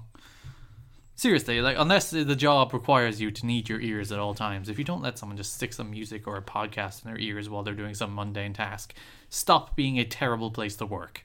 Anyway, nowhere I've ever worked has been like that, so it sounds like I'm vindictive against the place in particular, but no, it's just the principle of it. There's another rant. So we do this every year. Well, every year we've had the podcast has been in production, so we're bringing it back. It's our fall/autumn TV preview. I only use the word fall when referring to American television. Like, literally the only time, because it's an American word for autumn. Yes. When I look at it, my list is quite heavy on comedy. When I look, if I'm looking at it written down, I don't watch many dramas. So like a drama has to be kind of really gripping with a compelling premise, or has an element of levity to it, or kind of, I'm more like partial to a dramedy. I gravitate more towards those. Yeah. A lot of web-based series, as we talked about earlier. But that's the way things are going. As I said it before, I still have I still have a dish. I still have a terrestrial. That's a hard word to say. TV connection. But most of my favorite shows these days are online. That's just the way it is. It's just easier to watch. It's easier to watch. It's so lazy that like I could download a show that takes 2 minutes, but it requires the act of like going to do it, or it's just like I'll just throw whatever dumb crap is on Netflix this week. Exactly, and it's so accessible, and it's on your terms. I know TV has become more like that as well. With kind of, I don't watch TV on TV. No. When was the last time you watched the TV? Actually, you do probably more than I do. I do more, but like I do a lot of my shows I watch on my own time when I record them, and that's the way I prefer it. I think that's the way that's the model TV has to follow if they want to survive. So like the TiVo and Sky have it right. I watch sports on TV. That's the only thing I watch on TV. Now, we'll say, Gar, this is split into shows that are new and some that are returning. We've referenced some of them already. I may not watch all of them, or as in or maybe even any of them, consistently, but they pique my interest enough to give them the old 3-episode sampler test that Gar. I basically just have a list of shows that the trailers inspired me to have something to say about them, and I may never watch them. Who knows? Okay, so how do you want to do this? Do you want to go through artists separately, or? I'm just going to go through my list because there's some in common with some of the stuff you have. So okay, cool. First, The Kids Are All Right, a show on ABC about a very large family with 8 children, and I got about 10 seconds into the trailer when it's set in the 70s. Is that the one with the Irish American family? I'm not sure. I got 10 seconds into the trailer and there was a bad fake news joke, so I'm like, nope. I'm out. Then onto The Cool Kids, Ken, which is a Fox show about old people, and they're like, aren't the wacky old people doing wacky things? It's kind of like flipping the kind of connotation it's had to retirement homes are where people go to die. Yeah. Basically, they're just they're still as kind of virile and as mischievous and as basically trash human beings as ever. Yeah. They're just older. So, Gar, if you can name all 4 members of the main cast, I'll give you a cookie. I only know one. I only know Martin Mull. Martin Mull, who was Willard Kraft on Sabrina. We'll talk about it in a moment. David Alan Grier of In Living Colour fame, if you remember that. No, I don't. In Living Colour was basically black SNL. Okay. It was created by Keenan Ivory Wayans, the patriarch of the prolific Wayans family. Yes. Actually, I have a Damon Wayans Jr. show on this list. I think I do. Yes. It also. I saw that and I ignored it because it kind of. It's executive produced. We'll talk about it. It's Happy Together on CBS. Executive produced by Harry Styles, based on the experiences of his life. Harry Styles from One Direction. Well, Harry Styles from One Direction. Because the premise of the show is Damon Wayans and his lady wife. I don't know. Lady partner are living together. They have their nice happy house, and then there's washed up musician whom Damon Wayans happens to manage the finances of. Something happens and he moves in with them. So I assume the musician is meant to be a stand-in for Harry Styles, not played by Harry Styles, but I think the show would be better if it was. Anyway, Gary, you got sidetracked from the Cool Kids. Let's do one at a time, please. It's alright. So it also stars Leslie Jordan and Vicki Lawrence. Leslie Jordan, kind of you see him popping into sitcoms now and again, most famously in Will and Grace, I think. No? I'm just shaking my head. Very famous gay dandy, basically. Okay. That's how I describe him. But the trailer, it didn't have a huge amount of laughs, but it just looks kind of in the vein of your 2.5 Men or your... I got a minute into the trailer and got bored. Your Big Bang Theory. I'm not even giving it... Because part of the reason I don't watch all of the trailers is because all of the trailer is usually the entire pilot. Because they want to pitch it, so the trailer is usually a 4-minute cut down version of the pilot. But I got bored. It's don't old people do the darndest things? And I'm like, all right, I get it. I'm out. Yeah. No, if you got deep into the trailer, in fairness, I had the same urge early in the trailer to turn it off. It does seem like it's a kind of watchable while not having to be too engaged, which I do have room in my schedule for that kind of show, that I don't have to be too concerned about what's going on or even the plot or any storylines. I just can turn it on and turn my brain off. I think that's important. Yeah. Up next for me, FBI. The show is just called FBI, nothing else. Yeah. Which means it's going to have very bad search engine optimization. Not a huge fan of police procedurals. I watched this trailer and it's about 2 people who are in the FBI, and in the trailer a building blows up and then a solemn version of Wonderwall plays, and it's like, yeah, I understand this show. And it's made by Dick Wolf of Law and Order fame, and I don't know, there's a chance shows like this are more than just crime of the week and they do something interesting, but it's a CBS procedural, so it's probably not going to be. Then Magnum PI is coming back, Ken. Yeah. Do you watch the trailer? Yeah. Super broy. There's a lot of broiness in this trailer. I'm like, ugh. And those shows do tend to do well, some good chance of survival. And in the trailer, he has all these friends, and it's like, and now I'm going to go through my friends. There is Jake, he's the wisecracking one. There is Veronica, she's the stern lady who keeps us on track. I'm like, nah, I'm out. I'm not watching you, Magnum PI. I don't care about your revival. So we're out on Magnum PI. Yeah.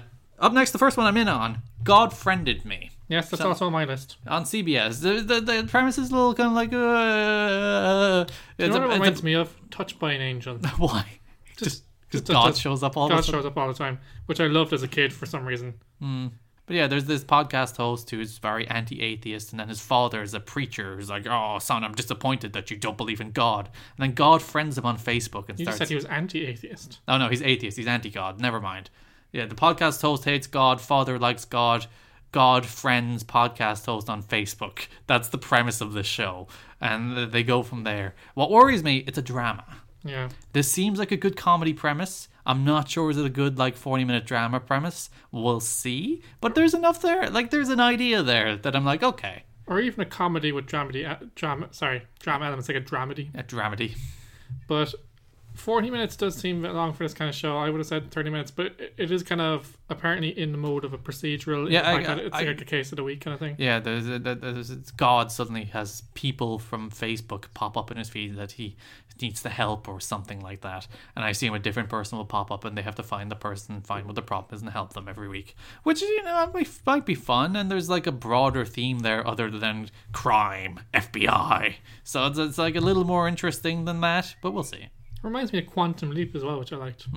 So, oh no, my phone went on standby, Ken. I was going to write these down on a list, but I swore I brought a pen with me. But I went searching through my bag on the bus for 10 minutes trying to find this pen, and I apparently didn't bring the pen. Next up, Ken, Charmed. Charmed is back. Charmed is back on the C-dub. Oh, I forgot about that. It's set in the 1920s this time now, isn't it? No. I thought it was. That's one of the early rumours I saw. It's basically just Charmed. The mother dies, then they get their powers because the mother binded their powers, and then they're brought together and they have to find out why they... It's a reboot though, isn't it? It's a reboot. It's a full reboot. And I think some of the original cast are a little salty about the fact that it's a full reboot. None of them were involved. They're like, oh, Charmed is ours. It's not Charmed without us. It's like, it is now. And I liked Charmed.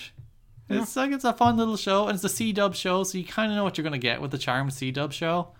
But we'll see. I'll probably watch some Charmed. I'll give it a try. Do you like Charmed? It's one of those things, if I was not working, back when I was in college or even now, if it's on during the day and you have nothing in particular to do or watch, you just leave it on just because it's just watchable. I will say there's probably a deal breaker in relation to Charmed, Ken. What? The theme song. Oh dear. If I don't know what the theme song is, I like the Charmed theme song. So if it's something entirely different, I might hate it. If it's a bad remix, I might hate it. If it's the original theme song, I'd probably love it. So yeah, pander to my nostalgia, Charmed. Don't try and reinvent the wheel. Next up is Happy Together.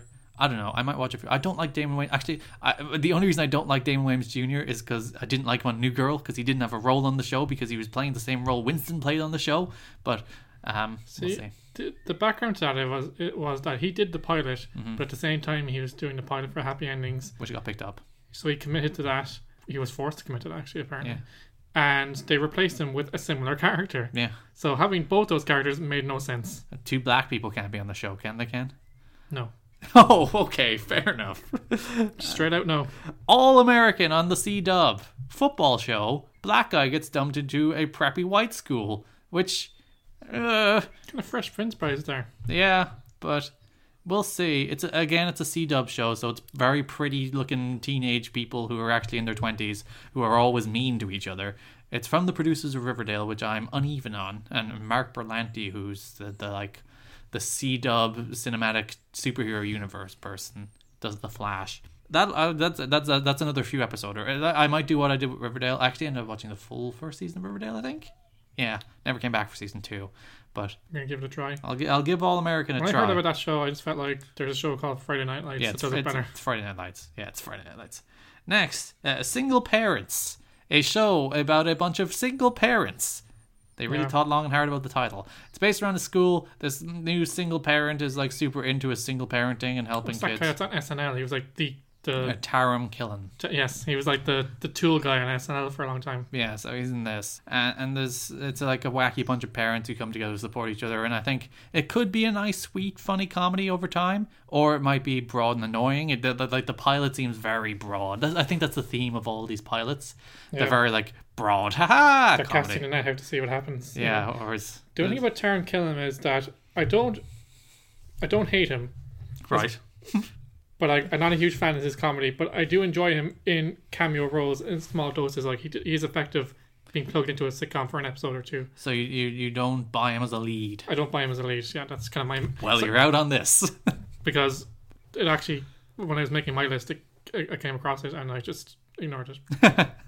Next up is The Rookie, starring Nathan Fillion. He gets divorced, so he becomes a cop in his 40s. I saw this as well. I think that Nathan Fillion is better served. Well, it's Castle. Yeah, It's Castle, and like he stumbles across a bank robbery. He's like, "This is the biggest thrill of my life. I'm gonna be a cop." And then the people in the police station hate him because he's old, but he's also Nathan Fillion, so he's probably charming. So I don't know. It's Nathan Fillion. He's charming, so it probably won't be like bland procedural. There'll probably some like wit and charisma there, as opposed to like grim. There's a bomb. Oh no, like Criminal Minds, which is just like beating you over the head with the worst of humanity every week. So yeah, I might give The Rookie a few episodes. is it a comedy? It's a drama with Nathan Fillion. So Okay, have you watched Castle? yeah, Castle. it's probably Castle. Okay, Or it is serious, but Nathan Fillion will just be goofing around for a good 40% of the time.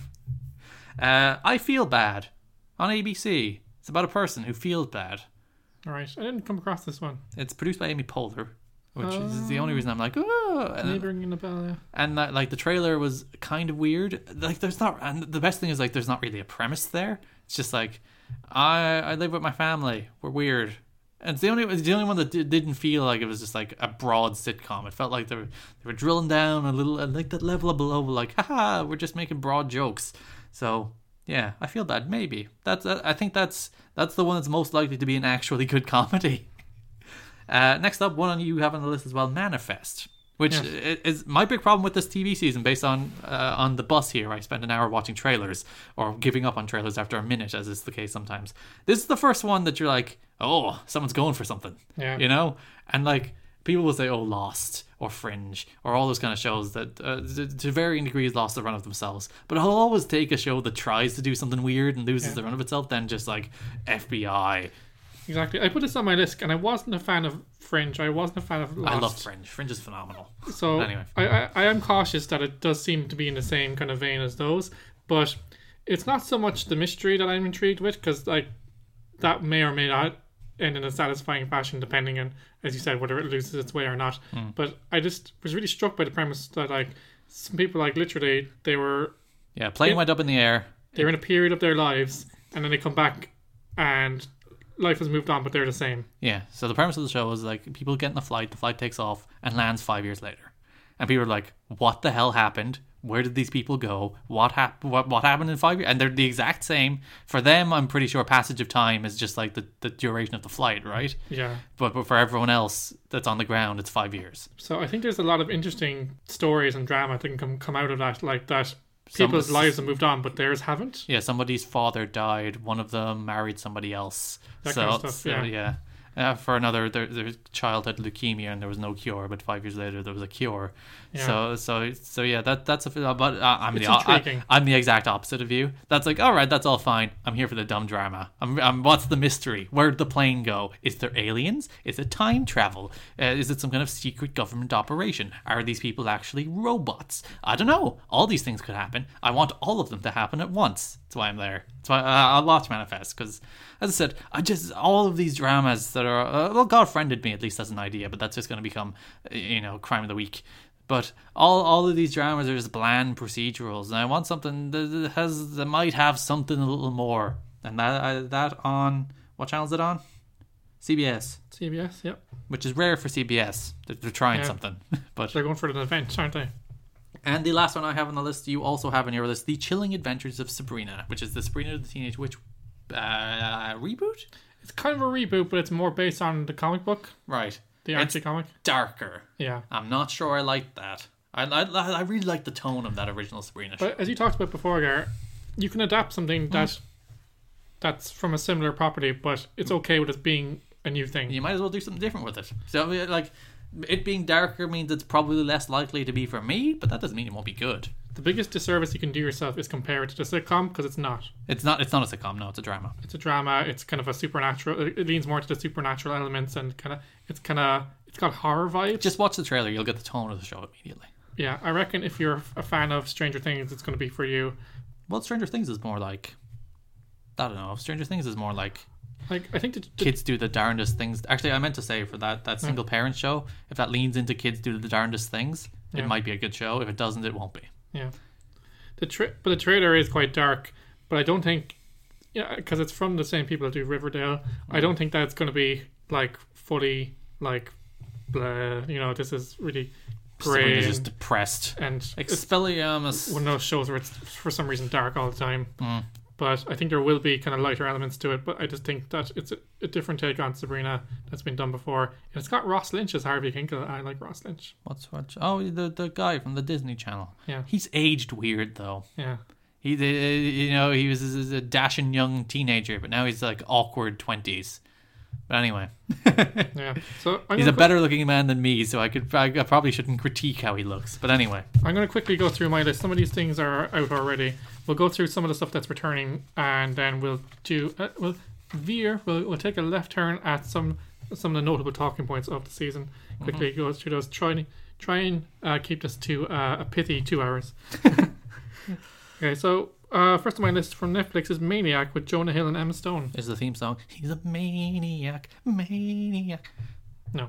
All right, I'm out. It's based on a Norwegian television show of the same name. Which? Norwegian. Oh, Norwegian. Oh yeah, the freaking Scandinavians making good TV lately. Good drama. We don't make good drama, but the Scandinavians do.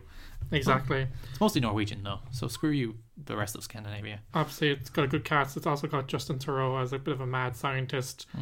It basically there are two people who have mental health issues who are going into a clinical trial, and they take this drug, and then kind of go into like alternate realities. Oh, is it all like what's real, what's fake? I don't like that stuff. Yeah, but like they do something fun with it, so they go into different realities. Like ones where they're like parents in the 80s, one where they're Lord of the Rings characters in that kind of universe. So it kind of takes them on a journey. So it is one of those things, but it does seem a different take on it. So I do think I'll be, and it's been kind of really well received so far. So also, I don't like Jonah Hill. I think that like if you kind of judge him by his earlier work, you can kind of be kind of turned off him. But I think in recent years, I think he's done some really good stuff. So all right, he deserves a chance, Gar. Okay, fine. The next one, Disenchantment on Netflix. Now we said television, Ken, not internet vision. Shut up, Gar. All right. It's the same thing these days. All my shows were TV except Sabrina. It's by Matt Groening of The Simpsons, which you might say. Oh yeah, that's out yet. I thought that was called Disenfranchised. No, Disenchantment. It's based in a kind of a medieval realm with magical elements. More Futurama or more Simpsons? Mixture. It seems a mixture of the two. The thing that interests me, like The Simpsons, we all know it's basically Are you going to badmouth Modern Simpsons? I'm not going to badmouth Modern Simpsons. I'm a Modern Simpsons defender. I think it's fine. No, it's people are like it's the worst show on earth. It's fine, but it's fine. But it's become kind of a juggernaut. That's kind of it's a kind of runaway train. It's kind of it's in season like 20 million. It's long since outgrown these characters' capacity to grow. It's just that's what I'm saying. Like, so there's no challenge there for Matt Groening anymore as a creator, and that's why some of his better work was in Futurama. Disney owns The Simpsons now, Ken.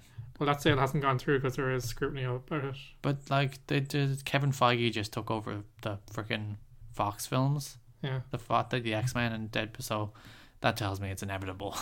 Yeah, but basically, so it's a limited series, and it actually has an arc which he hasn't done before. So I just find that very interesting. I think that so it's not The Simpsons where no matter what happens in the episode, it didn't happen next week. Yeah, they've done multiple timelines of Marge and Homer's early marriage, so none of it makes sense. But this. Oh, did you see? Actually, there was one of the writers of The Simpsons was like watching an episode back, and they noticed like they went back to before Maggie was born.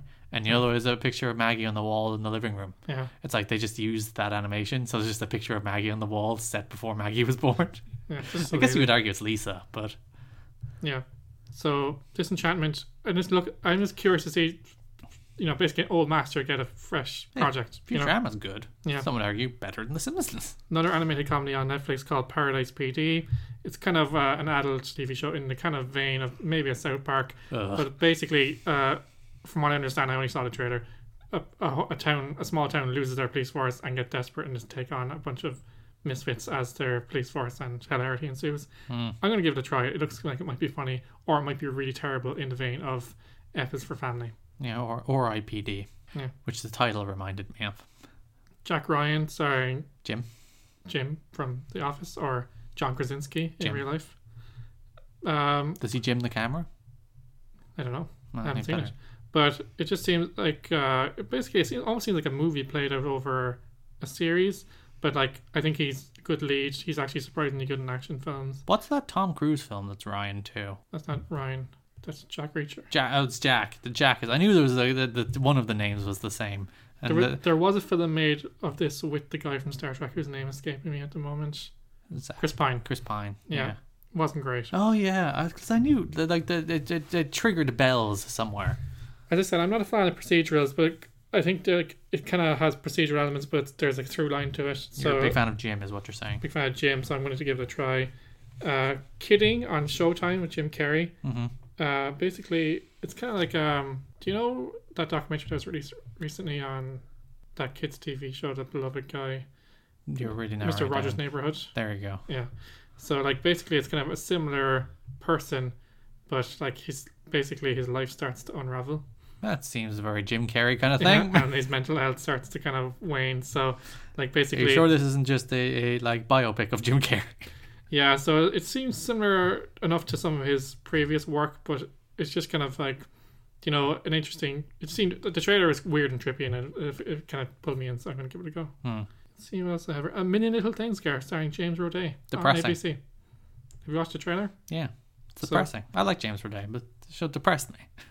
Yeah, so the premise of the show is that a group of friends who become friends because they get locked in an elevator together. Which is so unrealistic. Yeah. Like everyone knows, no matter how, if you're stuck in an elevator for 3 days with somebody, the second you walk out of that elevator, you're never seeing that person again. And you know it.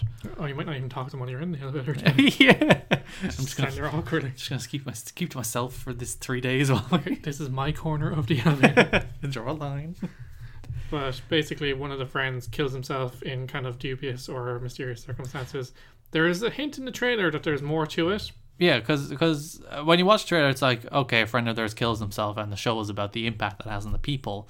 But then toward the end of the trailer, it's like, oh, is there more? Was there a reason? Did he not kill himself? Was he killed? And honestly, that's what would drag me into the show, other than like the bummer, oh, our lives are terrible. We have to examine our own like existence and humanity and acknowledge our own frailty, not fertility, mortality. There you go, words. But that would bum me out. Or is the show about what actually happened to him? I'd be like, oh, maybe I will watch this. Yeah. So they're all in pretty bad places in their lives, and it causes them to take stock of it. And the trailer is a bit of a bummer, but there is quite a few comedic actors in there, which makes me think that there will be some kind of lighter elements to it. I just like James Roday, as you know, we're both fans of Psych, so I think it's worth a try. It's worth the old college try again. And Dule Hill is on Suits now, which is really disappointing because that show sucks. Yeah, it's so bad. So my last one is Schooled on ABC. A lot of ABC ones here on the list. ABC generally, like ABC and I think. NBC. Oh wait, sorry. Manifest is NBC, not CBS. That makes more sense. Yeah. When I was like, oh, that's unlike NBC. It's like in my head I was thinking CBS, which CBS would never make this show. Yeah. This is definitely an NBC show. So School on ABC is a spin-off of The Goldbergs. It stars the coach and the vice principal, and one of the teenagers who's in the series, as I think she becomes a teacher, or she comes back to her old school for one reason or another. There's not a trailer for it yet, which makes me think it's mid-season. It's a mid-season show, but I like the Goldbergs, so I figure it's a kind of affable 20-minute comedy. It might have the same kind of charm. I'm a sucker for the 80s, and I like 80s nostalgia and music, and the Goldbergs use that very effectively. Segue into shows that are returning that I'm looking to see more of. Goldbergs is on that list because it's ran for a few seasons now. It's probably coming towards the end. Have I ever watched? I think I watched most of the first season of The Goldbergs, but then kind of got bored. You got bored by it? But like, it's another one of those shows that like it's not mind blowing, and there is very few laughs in it for me. It's like, but like more like oh, that's kind of an amusing premise. But I like the characters, I like the setting, I like the music, I like the kind of nostalgia element to it. So I'm gonna write out the Goldbergs. I feel like it's coming to an end. I don't feel like I think it's renewed for 2 more seasons. I think that'll be kind of the end of it. We'll talk. I'll go through some of the ones that you probably don't watch, and then we'll kind of go to the ones that we do watch. You might disagree with this guy, but Young Sheldon, another in the vein of Big Bang Theory, turn my brain off show that isn't particularly good or bad, but it has a lot more charm and heart to it that than the Big Bang Theory has. Sorry, like Big Bang Theory is gone. Fill the hole in my heart with, well, it's not gone yet. There's a season left of it with young Sheldon. Yeah, so it's slightly more satisfying. Let's see what else we have. Lethal Weapon, despite the recast of one of the leads. So Clayne Crawford, who played Riggs, who's like one of the main characters, gets killed off at the end of the second season. Sorry for spoilers. If you haven't seen it. Yeah. He got killed off. I think he got killed off or he leaves. I can't remember because I haven't seen it yet, but I've read about it because I haven't watched the second series, which I'm in the middle of watching it. But he... Wait, so you know? You spoiled it on yourself. But like, this is all very public because apparently he was very abusive on set and he was problematic and he got kicked off the show, basically. That's Okay. what he got written off. He's getting replaced by his cousin, Okay. air quotes, Sean William Scott. Okay. Yeah. But like, Damon Wayans is in it as Murtaugh, and I found the first season very enjoyable as kind of a police procedural with a comedic element with good special effects. So I'm hoping it continues in terms of that kind of quality and levity, but sometimes a retool like this is a kiss of death. So I'm not sure if it's going to continue. We said American Vandal, so I'm looking forward to Great that. show. Watch it. I haven't watched it yet, but I will watch it on your recommendation, and because I love it anyway. And I recommend that everyone out there watches it if they haven't seen it. You can binge 2 seasons in literally a day if you want to. Travels with My Father with Jack Whitehall and Michael Whitehall is returning for a second season. Remember that show where Baz went around with his mom? Yeah. Is that just this with Jack Whitehall? Yes. So All right. it's much more entertaining. So The basically, Baz show was entertaining, in fairness. His mom is a star. his mom is the star of that show, but much like this, like Jack Whitehall is an established star, but his dad is the star through this show because basically he wants nothing to do with his son's lifestyle, or he wants nothing to do with travel or other cultures because he's like thoroughly British. That's all he cares about. But that's it. That's literally the Baz show. Yeah. So then he goes, but it's enjoyable. It's on Netflix. It's one of those ones you can just kind of watch with your dinner. It's good. Travel Man with Richard Ayoade. He was in the IT Crowd and a few films that kind of petered out. Basically, he spends 48 hours in cities around the world with a celebrity, and then, but the crux of the show is that he hates traveling and he hates. So it's the same as the last everything. show. Yeah, he basically hates everything. So it's the Carl Pilkington show then, is it? But it's enjoyable because he's That was really good. Yeah.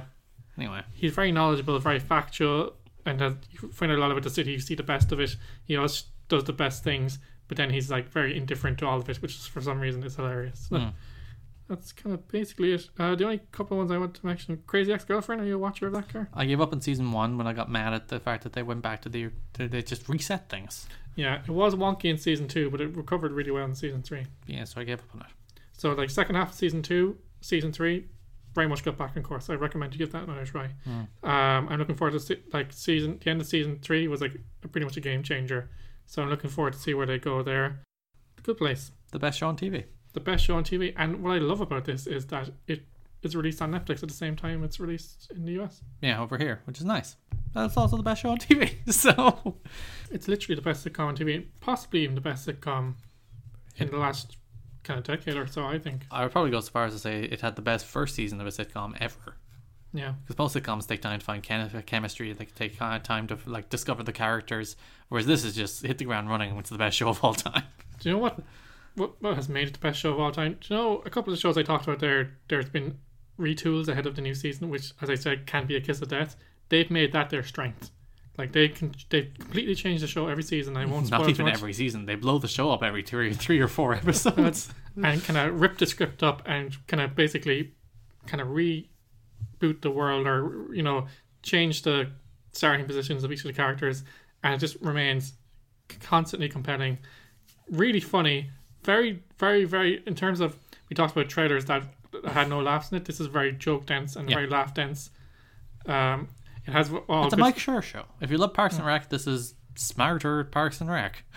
It has what all good sitcoms have, which has a lot of good catchphrases that stuff that makes for good merchandise on NBC's website, basically. So, And what, we're in season 3 now? Season 3, it's basically if you haven't seen it, I won't give too much away, but basically, Again, there's a giant daddy long legs in the room. I'm sorry to interrupt you. sorry, you're going to be pretty freaked out because I think there's like an infestation in this house. Oh, that's nice. Because like every evening I like find like 6 of them in the house. Oh, So they keep swinging from somewhere.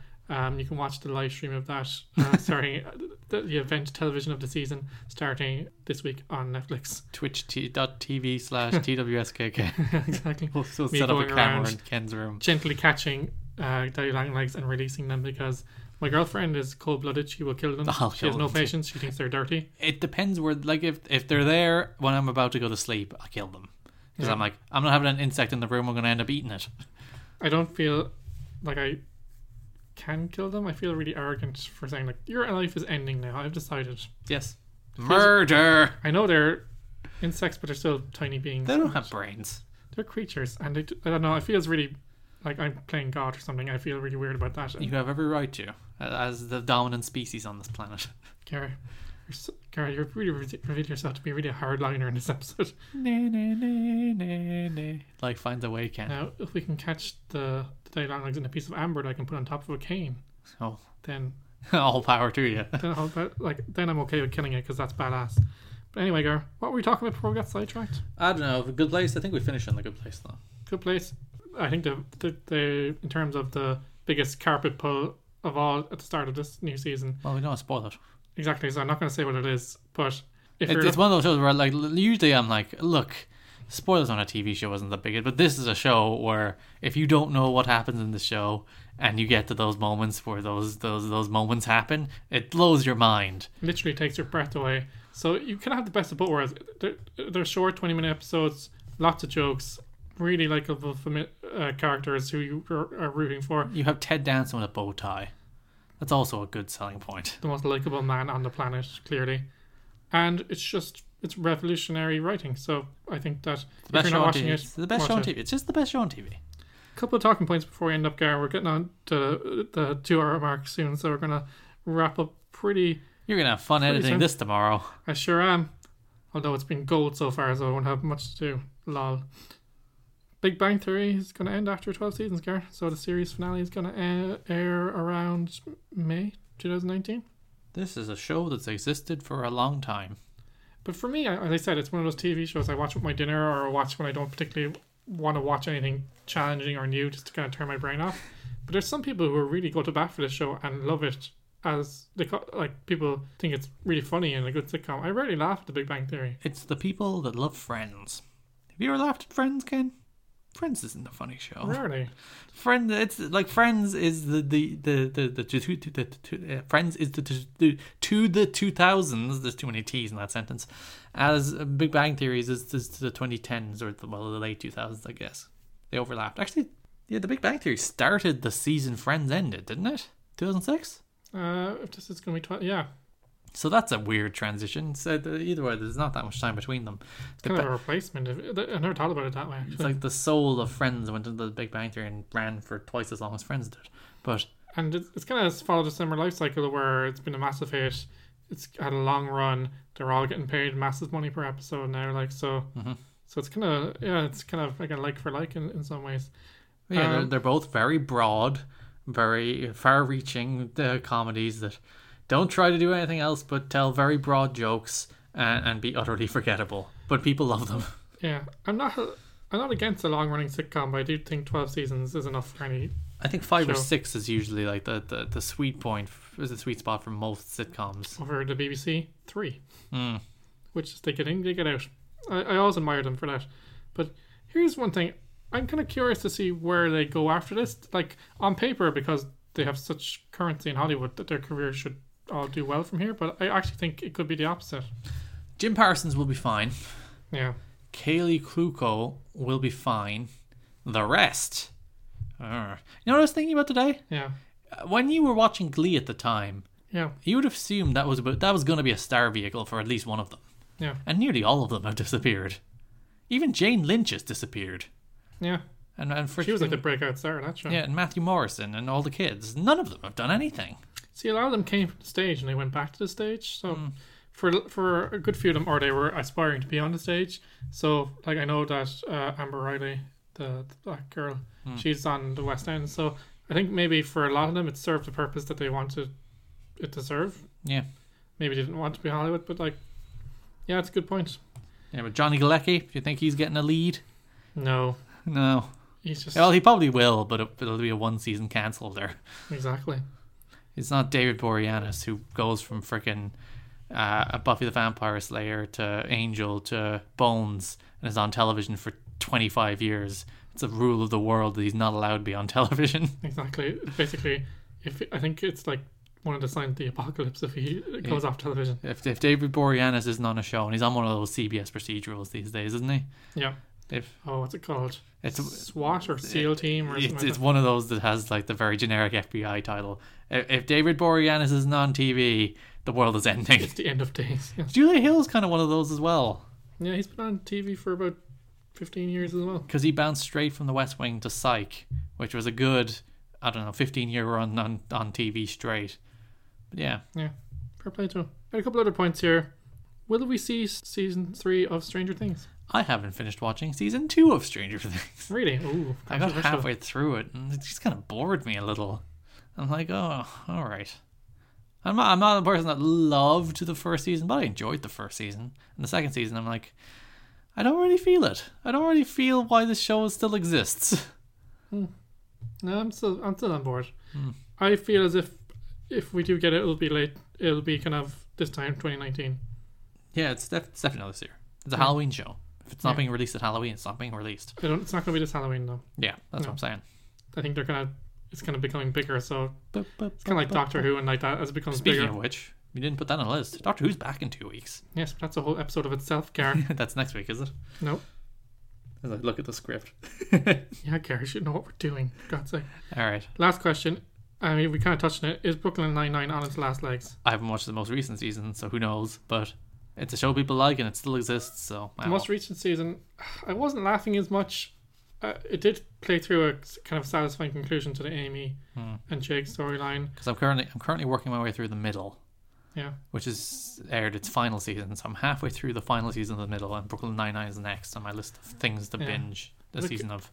Brooklyn Nine-Nine felt like last season it came to a natural conclusion, so as much as I was sad that it went away because I liked the characters, I think maybe it was the right thing and saving it wasn't the right thing. But Parks and Rec did that like 5 times though. Yeah. Or they wrote season finales like 5 times. As you said earlier, so did the Fresh Prince. Shows that are kind of indie darlings are like, it's funny like how shows are really appreciated passionate by a smaller group of people, and they're remembered fondly, but they're not popular in their times. That's maybe a whole podcast for itself. So, but even like Fresh Prince isn't any. That's a cultural phenomenon these days. Everyone knows what the Fresh Prince of Bel-Air is. Yeah, it's one of those shows that probably hit everyone in syndication.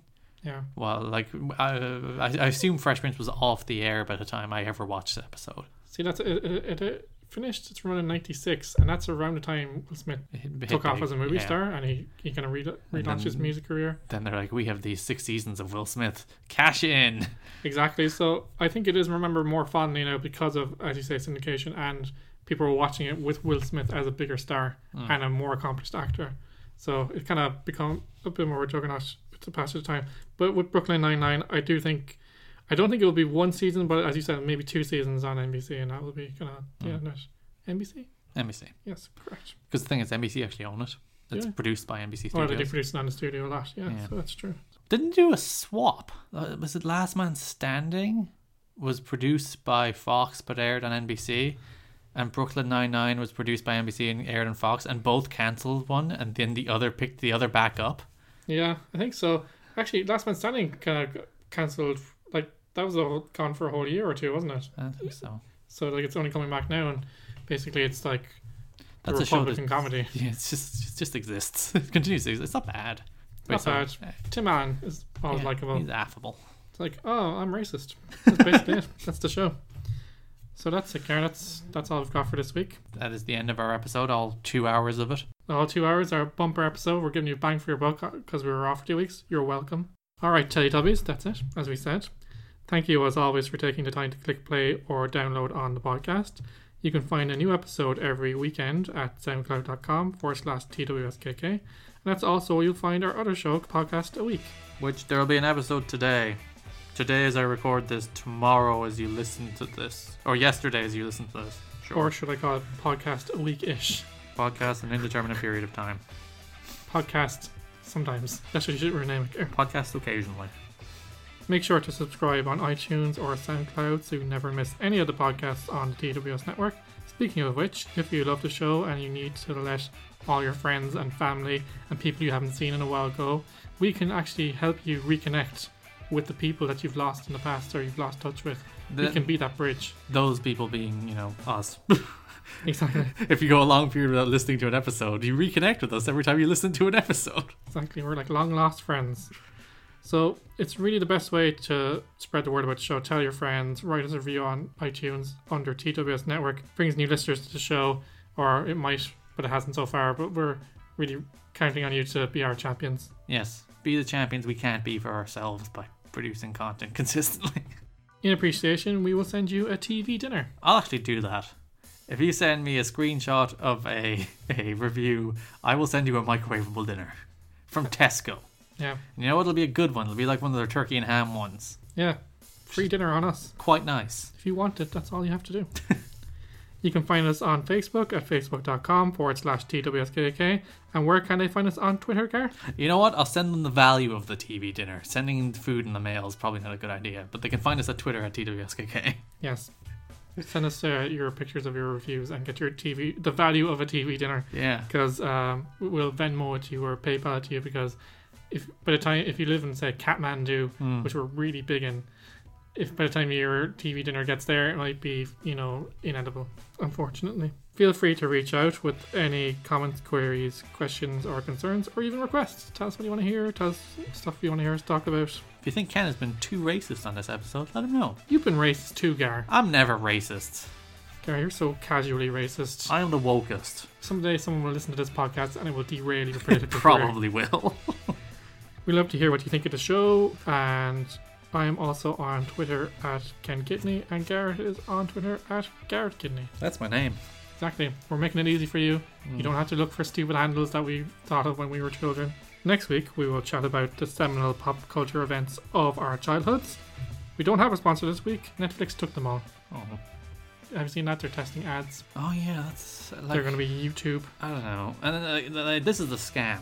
That they'll introduce ads and then introduce a higher tier to avoid the ads. And I'll pay for it. Actually, I won't pay for it. Dad'll pay for it. Because he may have been paying for Netflix for the last 5 years. And the WWE Network. And he doesn't use either of them. Oh, no. I pay for my own damn Netflix. Our theme music is by Blue Wab Productions. And until next week, say goodbye, Gar. Bye-bye. Take it easy, everybody.